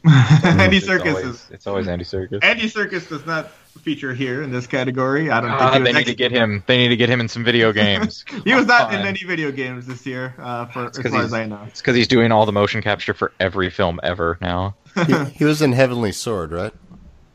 Yes, he was. I think he was. Yeah. He was. I'm not complaining. I'm not complaining. He's one of my favorites. So I'm surprised that I'm kind of surprised that Ninja Theory didn't find a way to put him in Hellblade, because he was in not only Heavenly Sword, but he was also in what was it, Enslaved, Odyssey to the West, which he also did. To be fair, he's been kind of busy now becoming a part of the Marvel Cinematic Universe and making the Planet of the Apes movies. The fact that he's not nominated for Oscars and for his Planet of the Apes work. It's infuriating. It's infuriating. It sucks, but they'll probably only recognize him after he dies, sadly. Ugh. Either that, or they'll recognize him when they do when they come up with like a motion capture category or something, and he'll get an award for that. Or they'll call it the Circus Award or something like that. The Circus Award. Which I'm just like, fuck, he's a great actor. Give him a fucking Oscar. All right, what's the next category, or what's? Well, how about talking about even one of the nominees, Malcolm? How about that? This is the Circus Award now. Best performance, anyway, is between Melina Jurgens, who was Senua in Hellblade, which is pretty strong. That's That's it right there. That's probably your winner. But you've also got Laura Bailey as Nadine Ross in Uncharted: The Lost Legacy. You've got Claudia Black as Chloe Fraser in Uncharted: The Lost Legacy. So pretty strong. Contenders. Pretty strong there. Well, no, not just that, but two people from the same game is pretty great. Ashley Birch as Aloy in Horizon Zero Dawn. That was good too. Ooh. And the dark horse here is Brian Bloom as BJ Blazkowicz in Wolfenstein 2. Which was a strong performance on his part. Yes, it was. That's good stuff. I think that's nice to see him. Yeah, for sure. But it's nice to see him get. Yeah. It's an honor just to be nominated. But I think Aloy would be a close second. Yeah. If I'm being honest, he places like 5th out of the 5 here. He deserves to be in this category, though. Yeah, for sure. BJ is such a good character. It's crazy to me that in the year 2017 of our Lord, BJ Blazkowicz is a great video game character that I want to see more from. Here in the year of our Lord, 2017. I think Senua takes it, though. Oh, for sure. Yeah. Like, I think I could say that is not even close, and no one would fight behind that this time. Well, the Academy might, so. Well, it's not up to an Academy. I think it's all just voting from fans. Yeah. But I think they have a committee or something like that. But anyway, moving on. What's the next category? Let's see. We've got Games for Impact, which is for a thought-provoking game with a profound pro-social meaning or message. And that is between Please Knock on My Door, which I've never heard of before right this second.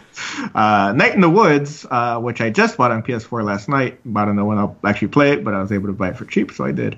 Life is Strange Before the Storm, which is the prequel series to Life is Strange, which I bought at the same time as Night in the Woods.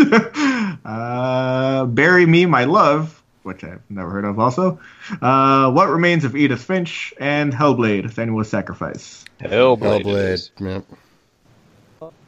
Yeah, probably. I mean, it's the only game on here that I've played, but it's a good one. Sweet. So I've looked at some of the other ones, and they're the ones I've looked at are pretty good. But Hellblade does such a good job with the message that it's trying to entail, which is mental disorder and yes, what it's like. Essentially. Yeah, and it's been praised for showing kind of like... Yeah, the first credit that you see in that game is for like a mental health consultant. It's like before you see like game director or art director or anything or executive producer, you see the first credit as, oh yeah, this person is the person who helped us with all the mental health stuff. It's like, oh, okay. All right, so the winner will be That Dragon Schizophrenia. Yep, that's for sure. Mm-hmm. Best ongoing game is the next. These are all games that came out. Except for Destiny 2 and PlayerUnknown's Battlegrounds, these are all games that released before 2017. So we've got Warframe, we've got Rainbow Six Siege, we've got Overwatch, and we've got GTA Online. Okay, it's like Overwatch. I mean, I feel like it should be Overwatch, but I feel like this was created to give Destiny 2 something. Maybe, but I feel I'm not knocking Destiny 2 either. From everything I heard, it's amazing. It's really fun, but come on, fucking Overwatch. And I feel like this Overwatch made it into the finals of the Game of the Year thing last year. Yes, it did. And again, Rainbow Six Siege is that's a strong game apparently. Because I mean, I bought that game, but it's not necessarily what I'm into, so I didn't play it a whole lot. But the fact that they continue to support that game, I think they're into like their third DLC season on that game. Anything, that game should get like an MVP or a special honor or something. Yeah, so that's actually a pretty strong contender as well. So depending on who actually votes on this thing, that might be a dark horse. It's the best mobile game for, phone games basically. You got Fire Emblem Heroes, Super Mario Run, Old Man's Journey, Monument Valley 2, and Hidden Folks. How is Stranger Things the mobile game not on here? That's a crime. Because who gives a shit? Oh yeah, that's right. You don't like Stranger Things. Best handheld game. So that's for something that's on an actual dedicated portable system and not your phone or tablet. Which is a dedicated portable system, but all right, let's go. just whatever. All right. Poochie and Yoshi's Woolly World on 3DS. Monster Hunter Stories on 3DS. Metroid Samus Returns on 3DS. Ever Oasis on 3DS, and Fire Emblem Echoes Shadow of Valencia on 3DS. Having Actually, it's kind of a packed category. Also, 3DS exclusive category because did anybody release a Vita game this year? Hello. no. That's a tough category. Yeah. I sold my 3DS a couple months ago, so unfortunately I could not play Metroid as I'd wanted. But Yeah, so just I haven't played any of these games. I would root for Metroid just because I love Metroid, but I like to think that right after Joe sold it, that's when he heard the announcement for Metroid, and he was just like, "Are you fucking kidding me?" No, they announced it, and I was like, and I wanted to play it, but I was like, I needed the money more than I needed to play Metroid, unfortunately. fair enough. Best VR/AR game. We've got forgot how to speak. Love that game. Super Yeah, Super great. Super Hot VR. Star Trek Bridge Crew. Lone Echo/Echo Arena. Doesn't sound like a good game. Star Trek Bridge Crew. Apparently it's great, but Yeah. People are getting a real kick out of it, actually. Farpoint and RE7 Biohazard. Oh, come on. Like, RE7. right. Yeah. Yeah. The Best argument action. that can actually make you shit your pants. Yes. Real quick question, Joe. Did you save that for last on purpose, or was it actually last in that reading? It's actually last on here. So what do you want from me? Best action game is between Prey, Neo, Destiny 2, Cuphead, and Wolfenstein 2. Wolfenstein. Well, I don't know. As an action game, I feel like the action in the game doesn't hold up its end of the bargain. What was The what was the second one? Neo. Neo. I feel like Neo? it's Neo or Cuphead. I would give it to Neo, personally. Cuphead will probably win just because it's newer, but I would say it's Neo. I'm sure there's a shooter category, and you can put Wolfenstein 2 for that one right there. Yeah, that's a good I don't believe there is. Are I you think they serious? It's Why not they- a shooter category. No, I think they just kind of rolled it into action. Oh, And- Not the same. I mean, they've got a multiplayer category. That's about as close as it gets. That's not the same. I'm not. Don't yell at me. No, I'm not yelling at you. You're there. I'm just telling you what's here. Best action adventure game is between Uncharted: The Lost Legacy, Assassin's Creed Origins, Legend of Zelda: Breath of the Wild, Super Mario Odyssey, and Horizon Zero Dawn. And that's a loaded ass category if I ever saw God, it. stop putting Breath of the Wild and Horizon in the same category, even though they deserve to go in the same category. I know. It just makes it very hard. I feel like I'm not picking. I can't. yeah, I don't know. That's hard. That's a hard one. That's a toughie. Maybe if we hadn't been recording for 3 hours and 3.5 hours, I might be able to respond. Yeah, maybe next time. Best RPG is between South Park, Final Fantasy 15 because it wasn't included in last year's. yeah, that's show. true. Oh my god. Well, no need to read the rest. They're putting it here. Divinity Original Sin That's 2. so not fair. It's so dumb. Oh, God, that's so dumb. Yeah, we I ragged would on this last vote year. for that of principle. It should have been in last year's thing. Like I don't want to. Like it's not fair to take away from these other games because they fucked up last year. Nier Automata and Persona 5. Oh, and that's why, because Nier's in there, and you want that.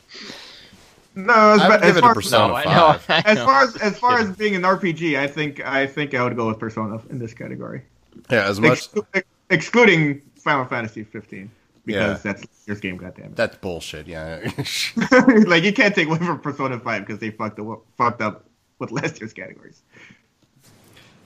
And I'm kind of annoyed that that it's not even in for Game of the Year too, because that was a amazing ass game last year. But that's neither here nor there. The entire thing was stupid, as we pointed out last game show too. But I have a feeling that P5 walks out with it. Yeah, I think so. As far as being an RPG, yeah, that's the one I think. It's probably the most RPGist RPG ever. It's an RPG-ass RPG right there. Yeah. Let's see, best fighting game is between Tekken 7, Injustice 2, Marvel vs. Capcom Infinite, ARMS, and Nidhogg 2. I feel like this. Aside, I Tekken feel 7 that's and actually. Injustice 2, pretty much. I feel like it's a strong category. That's a pretty good category this year. Yeah, and how about that we have a Nintendo nominee for Best Fighting Game, for Christ's sakes. That game is going to be at an EVO in January when they go to EVO Japan. Apparently it's pretty fun. Yeah. It is. Like, what little I played during that demo period, right before it came out officially, was pretty good. Yeah, it's on my list of things to get later, for sure. But, yeah, I have a feeling, as far as who wins it, I'd have to give it to Injustice 2. It's going to be Tekken. I'd have to give it to Tekken, but I think that's just Malcolm and my taste doing that. He's Injustice, I'm Tekken. Yeah, as someone not really attached to either, I'd have to give it to Tekken. Mm-hmm. Nidhogg 2, though, is Nidhogg 2, I believe, should be number 2. That game is so good. I think Nidhogg's going to win it. So Nidhogg 2 is so much fun. Holy hell. All right, what's the next one? Arms, and the upset for ARMS. If Reggie right. Fils-Aimé is there, it'll be ARMS. We've got a category here for Best Family Game, and I'm trying to figure out how Sonic Mania... Like, how the hell is there a Best Family Game and there's no Best Shooter? I don't know. This is a weird category. I'm not even a big shooter fan. This is a weird category. We've got Splatoon 2. Odyssey, yeah. You've got Sonic Mania. You've got... I feel like Sonic Mania belongs in a different category. But anyway, you got Mario and Rabbids, Kingdom Battle. You've got Mario Kart 8 Deluxe, and you've got Mario Odyssey. Oh, come on! That's ridiculous. No Hellblade? Come on, no. It's a family-friendly game. What about Resident Evil 7? Why isn't it in there? that game's, if I recall, that game's about a family or something. Getting your wife back. There's nothing more family about that. Man, like Sonic Mania deserves recognition somewhere. It's not going to get it here, but it deserves it somewhere, damn it. Does it really? A weird category. Yes, because it's amazing. I'm going to go with that one game with Mario. Okay. Mario Kart. I think Odyssey walks away with it. There are 3 Mario games out here. I think Mario Kart's my favorite game that you named, but I wouldn't even think of voting for it in this category because it's a redo of a previous generation's game. Yeah. Yeah. Not saying it's not great, but... Yeah, that's correct. Give it to Odyssey. That is a correct deduction there. Mm-hmm. Let's see. Best strategy game. It comes down to XCOM 2, War of the Chosen. So not even the actual XCOM 2, but the expansion to it. Tooth and Tail, which I've never heard of. Total War Warhammer 2. Halo Wars 2, which is hilarious. Like, it's a thing that's here. Sure. Yeah. Like we needed a 5th. And Mario and Rabbids Kingdom Battle, which I believe is a better XCOM than XCOM 2 was. So there's that. I like XCOM 2. Yeah. Total War Warhammer though. Never played a Total War game, so I don't know. Total War is. I really like that series. It's funny to see 2 Creative Assembly games on here though. Now here's my problem with it, and I feel like this should cost them. Is they named it, is they took Warhammer and they combined it with the Total War series, and they didn't call it Total Warhammer. Total Warhammer. Yes. Yeah, and I feel like they just dropped the ball. They don't deserve anything after that. I don't care how fun your game is. You missed that. It's canceled. You're canceled. Everything is canceled. Just everybody's laid off. Maybe you'll do better next time. Try Halloween, again. Thanksgiving, Christmas, all canceled. Get out of here. Let that be a lesson to you. Man. Sometimes the low-hanging fruit, you should pick it. It's going to be Mario and Rabbids, isn't it? Yeah, it might be. I don't want it to be. But it probably will be. Let's see. Best sports/racing game, which there are enough... I feel like there are enough in each category where it's like, you can make them separate categories, but whatever. Mm-hmm. You've got Project Cars 2, you've got Pro Evolution Soccer 2018, and FIFA 2018 as well. So it's like, why include Pro Evolution Soccer? FIFA's in. All right. NBA 2K18, you've got Forza 7 and GT Sport. I'm guessing it'll be FIFA. It'll probably be FIFA. I'm voting Pro Evolution Soccer. You're that guy. Yeah. Best multiplayer is don't even play sports games, but Pro Evolution Soccer. Like they put Pro Evolution on there, but not like MLB. It's like okay. Put 2 soccer games on there. One of them doesn't even count, but you didn't put the MLB game on there. Okay. All right. Best multiplayer is between Fortnite, Call of Duty World War II, Splatoon 2, Mario Kart 8 Deluxe, Destiny 2, and putting Mario Kart 8 in things. And what will definitely actually win, PlayerUnknown's Battlegrounds. Maybe, actually. Maybe, yeah. Take out Mario Kart 8, and that's a pretty solid category, too, I think.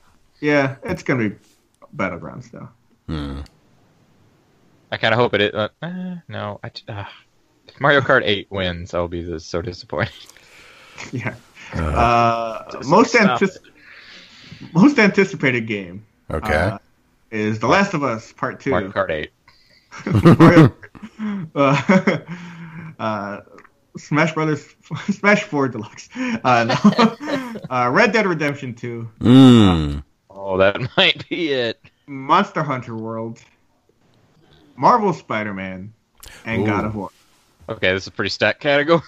But, Please note that there are no Xbox games on here. But there are 3 PlayStation games. And 2 multiplayer games. My most anticipated is Monster Hunter. I think the world's most anticipated is probably Red Dead 2. Yeah, that's going to be the one, I think. That's fucking... I don't have a problem with that, but... Even though there's going to be microtransactions in it? Yeah. There's a lot of hype behind this one. Yeah. Hell, I've been waiting for it forever. I mean... Like, my most anticipated would probably be that Spider-Man game, but... Yeah, I would probably say that Red Dead wins it, just because of overall hype and it's Rockstar, and let's see. Best independent game is either Pyre, Night in the Woods, Cuphead, What Remains of Edith Finch, or Hellblade: Senua's Sacrifice. Ooh. Cuphead or Hellblade? Yeah, I would definitely say it's between those two. I feel like I might go to Pyre. I've been hearing good things about Pyre, actually. I didn't get into it. I don't think people will pick it over Cuphead and Hellblade. Yeah. Tough call. It is. Let's see. We've got Best Student Game, which is awarded to the best student project created at the high school or college level. Solitaire. I like this. All jokes aside, I love that this is a category. This is a great category, but you'd think that they would link to these games because these are games that most people will not have heard of. They don't link to them? No. What? I understand. What's the point? Come on. Like, I understand, maybe not having a vote button like they do with the other categories, because it's like, yeah, you probably never played these games, but maybe replace that vote button with a link to fucking being able to actually play that. Hey, you've spent the last 2 to 3 years of your college life on this game, and it's kind of your life now? That doesn't matter. We're not going to let them see it. No, negative. Let's just let some people pick. So, what are the categories? Let's see. We've got a game called Meaning. Okay. We've got a game called Level Squared. I like that you asked him to tell you, and we're not going to know what it is. Yeah, we got a game called Impulsion. We've got a game called Falling Sky. I choose Falling Sky because it's the coolest name. Right. So. Well, I don't know. We've still got Hollowed, and we've got From Light. Hollowed. Yeah, I'm going to go with Mario Kart 8. I'll go with Black Sky because it has a cool name. Yeah. Not the name, but that's it. It's not the name. The name was Falling Sky. Oh, whatever. But I like your gumption, kid. I like it. I like it. I think Black Sky would be a good game. I'd give it a B. Wherever heard the term Black Sky? I had to hit it. Daredevil. There it is. Yeah, that's right. I was like, where did I hear that? Man, they really got to tune down that hand stuff, don't they? Well, I mean, I think it led to where it was supposed to with the Defenders, so I'm okay with it. Yeah, I guess that's true.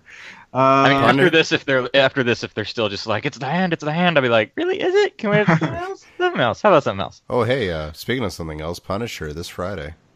Right. I'm super sad that that's when I'm leaving for Oklahoma, so I'm not going to get to watch it till the next weekend when I get back. Man, I'm going to see Justice League on Friday though, so hopefully that's good. Which is not what I would have chosen between the two. But just a terrible weekend all around. Huh? Well, I don't get to watch Punisher, and I have to watch Justice League instead. I know. No, I definitely wanted to see it so that I could talk about it on the Nerd Cult. Just nice to have something super relevant. Just go in there and be like, so Justice League, Ezra Miller rocks. Yeah. And that's it. I mean, from what I've heard, it's fun. Like, the story kind of sucks, but the characters are great, and it's a fun movie. So, put that on the cover. Put that on the poster. It kind of sucks, but the story's all right, and it's short. Oh, it ain't short. Well, it's like what I've heard. It's the shortest DC movie so far. Is it? Yeah. That's. Never mind. I was thinking something different. Yep. It may not feel like it's only 2 hours. I'm actually looking forward to it because I'm going into it expecting it to be just a fun movie that's not amazing. So that's probably what I'll get. It's a fun movie. If when Superman returns, if the first thing he does is punch his dad in the face, I'll be happy. Fuck Kevin. His dad's dead, so. Well, no, he keeps seeing Kevin Costner all over the fucking place. So it's just punch him on the face and fly off and be Superman, for Christ's sake. It's like, maybe you should have left the kids in the bus. Shut up. Get out of here. Get the fuck out of my Superman movie. To hell with you, Kevin Costner. What are you doing here? Oh, and his death scene. Anyway, moving on. If he doesn't show up with a mullet, I'm just gonna walk out of the theater. And gills on his neck. Yeah, it'd be great. Oh, I thought we were talking about his dad still. Okay. That's what I meant. As long as he comes with that porn stash he's been wearing, I'll be all for it. Oh yeah. Yeah. All right. What's the next category, Joe? All right. I'm making this the last category because the rest is like best esports team and best esports player. I was like, you know what? I ain't got time for all that. So we're going right down to what I'm good. It's 9:40 here. So. Yeah. So I'm making this last one. We're going with best debut indie game presented by Shake Hydro. That is the full name. So there you go. So Hellblade. Right. Yeah. It is not Hellblade because that's not a debut. Yes, it is. No, this is recognizing a new independent studio. Oh, okay. That released its first game in 2017. Gotcha. So, not Hellblade. So, you've got Slime Rancher from Monomi Park. Sure. You've got Mr. Shifty from Team Shifty, which is actually a pretty sweet game that I played. You've got Hollow Knight from Team Cherry. You've got Cuphead from Studio MDHR. And you've got, probably my favorite from these, Golf Story from Sidebar Games. So Cuphead? Yeah, it's going to be Cuphead. Yeah. It should be Golf Story, goddammit, because that game is so much fun. All right, and me and Joe, of course, will cover the Game Awards as they happen. We'll probably do a commentary track for the show, too. So yeah, that's probably the next one. Oh. Wait. I don't know. December, and that's... Hey, maybe we'll do 2. Yeah, there you go. Because PSX comes out there too. Yeah, so I mean, unless like nothing happens at PSX somehow, then maybe I don't know. We'll see. We'll see what happens. We'll play it by ear. Did Tyler die? Is he okay? I'm still here. All right. Okay, making sure. All right, is that it, Malcolm? Can we eat and sleep and stuff? Did Malcolm die? I'm back, sorry. All right. Perfect. Awesome. What a great way to end the show. Yeah, no one knows if anyone is. We're dead tired. We're hungry. Let's end this albatross of a show. Yeah, make it sound like this show is work to do. That's great. Folks, thank you so much for joining us. Not only for tonight, but joining us for the last 6 years now. for episode 200 of the Firmware Update. Thank you so much for joining us. Tyler, thank you so much for joining us. Thank you for having me. I love it. And anything you want to plug on the way out? Yes, I do. I'll use this as my platform. As you guys can guess from, what with them introducing me, Tyler Lee. You can follow me on Twitter at _ Tyler R. Lee _ Joe still hates me having the underscores, I assume. It's just like you're the worst person ever, Tyler. Also, you can catch me on my podcast called The Nerd Cult, where me and two of my friends talk about all things nerdy and geeky. Books, comics, anime, manga, TV shows, movies, video games, D&D, all that good stuff. And that's on Twitter at Nerd Cult Podcast, or you can go to our website, thenerdcult.libsyn.com. Libsyn is spelled Libsyn. And did you write a book too?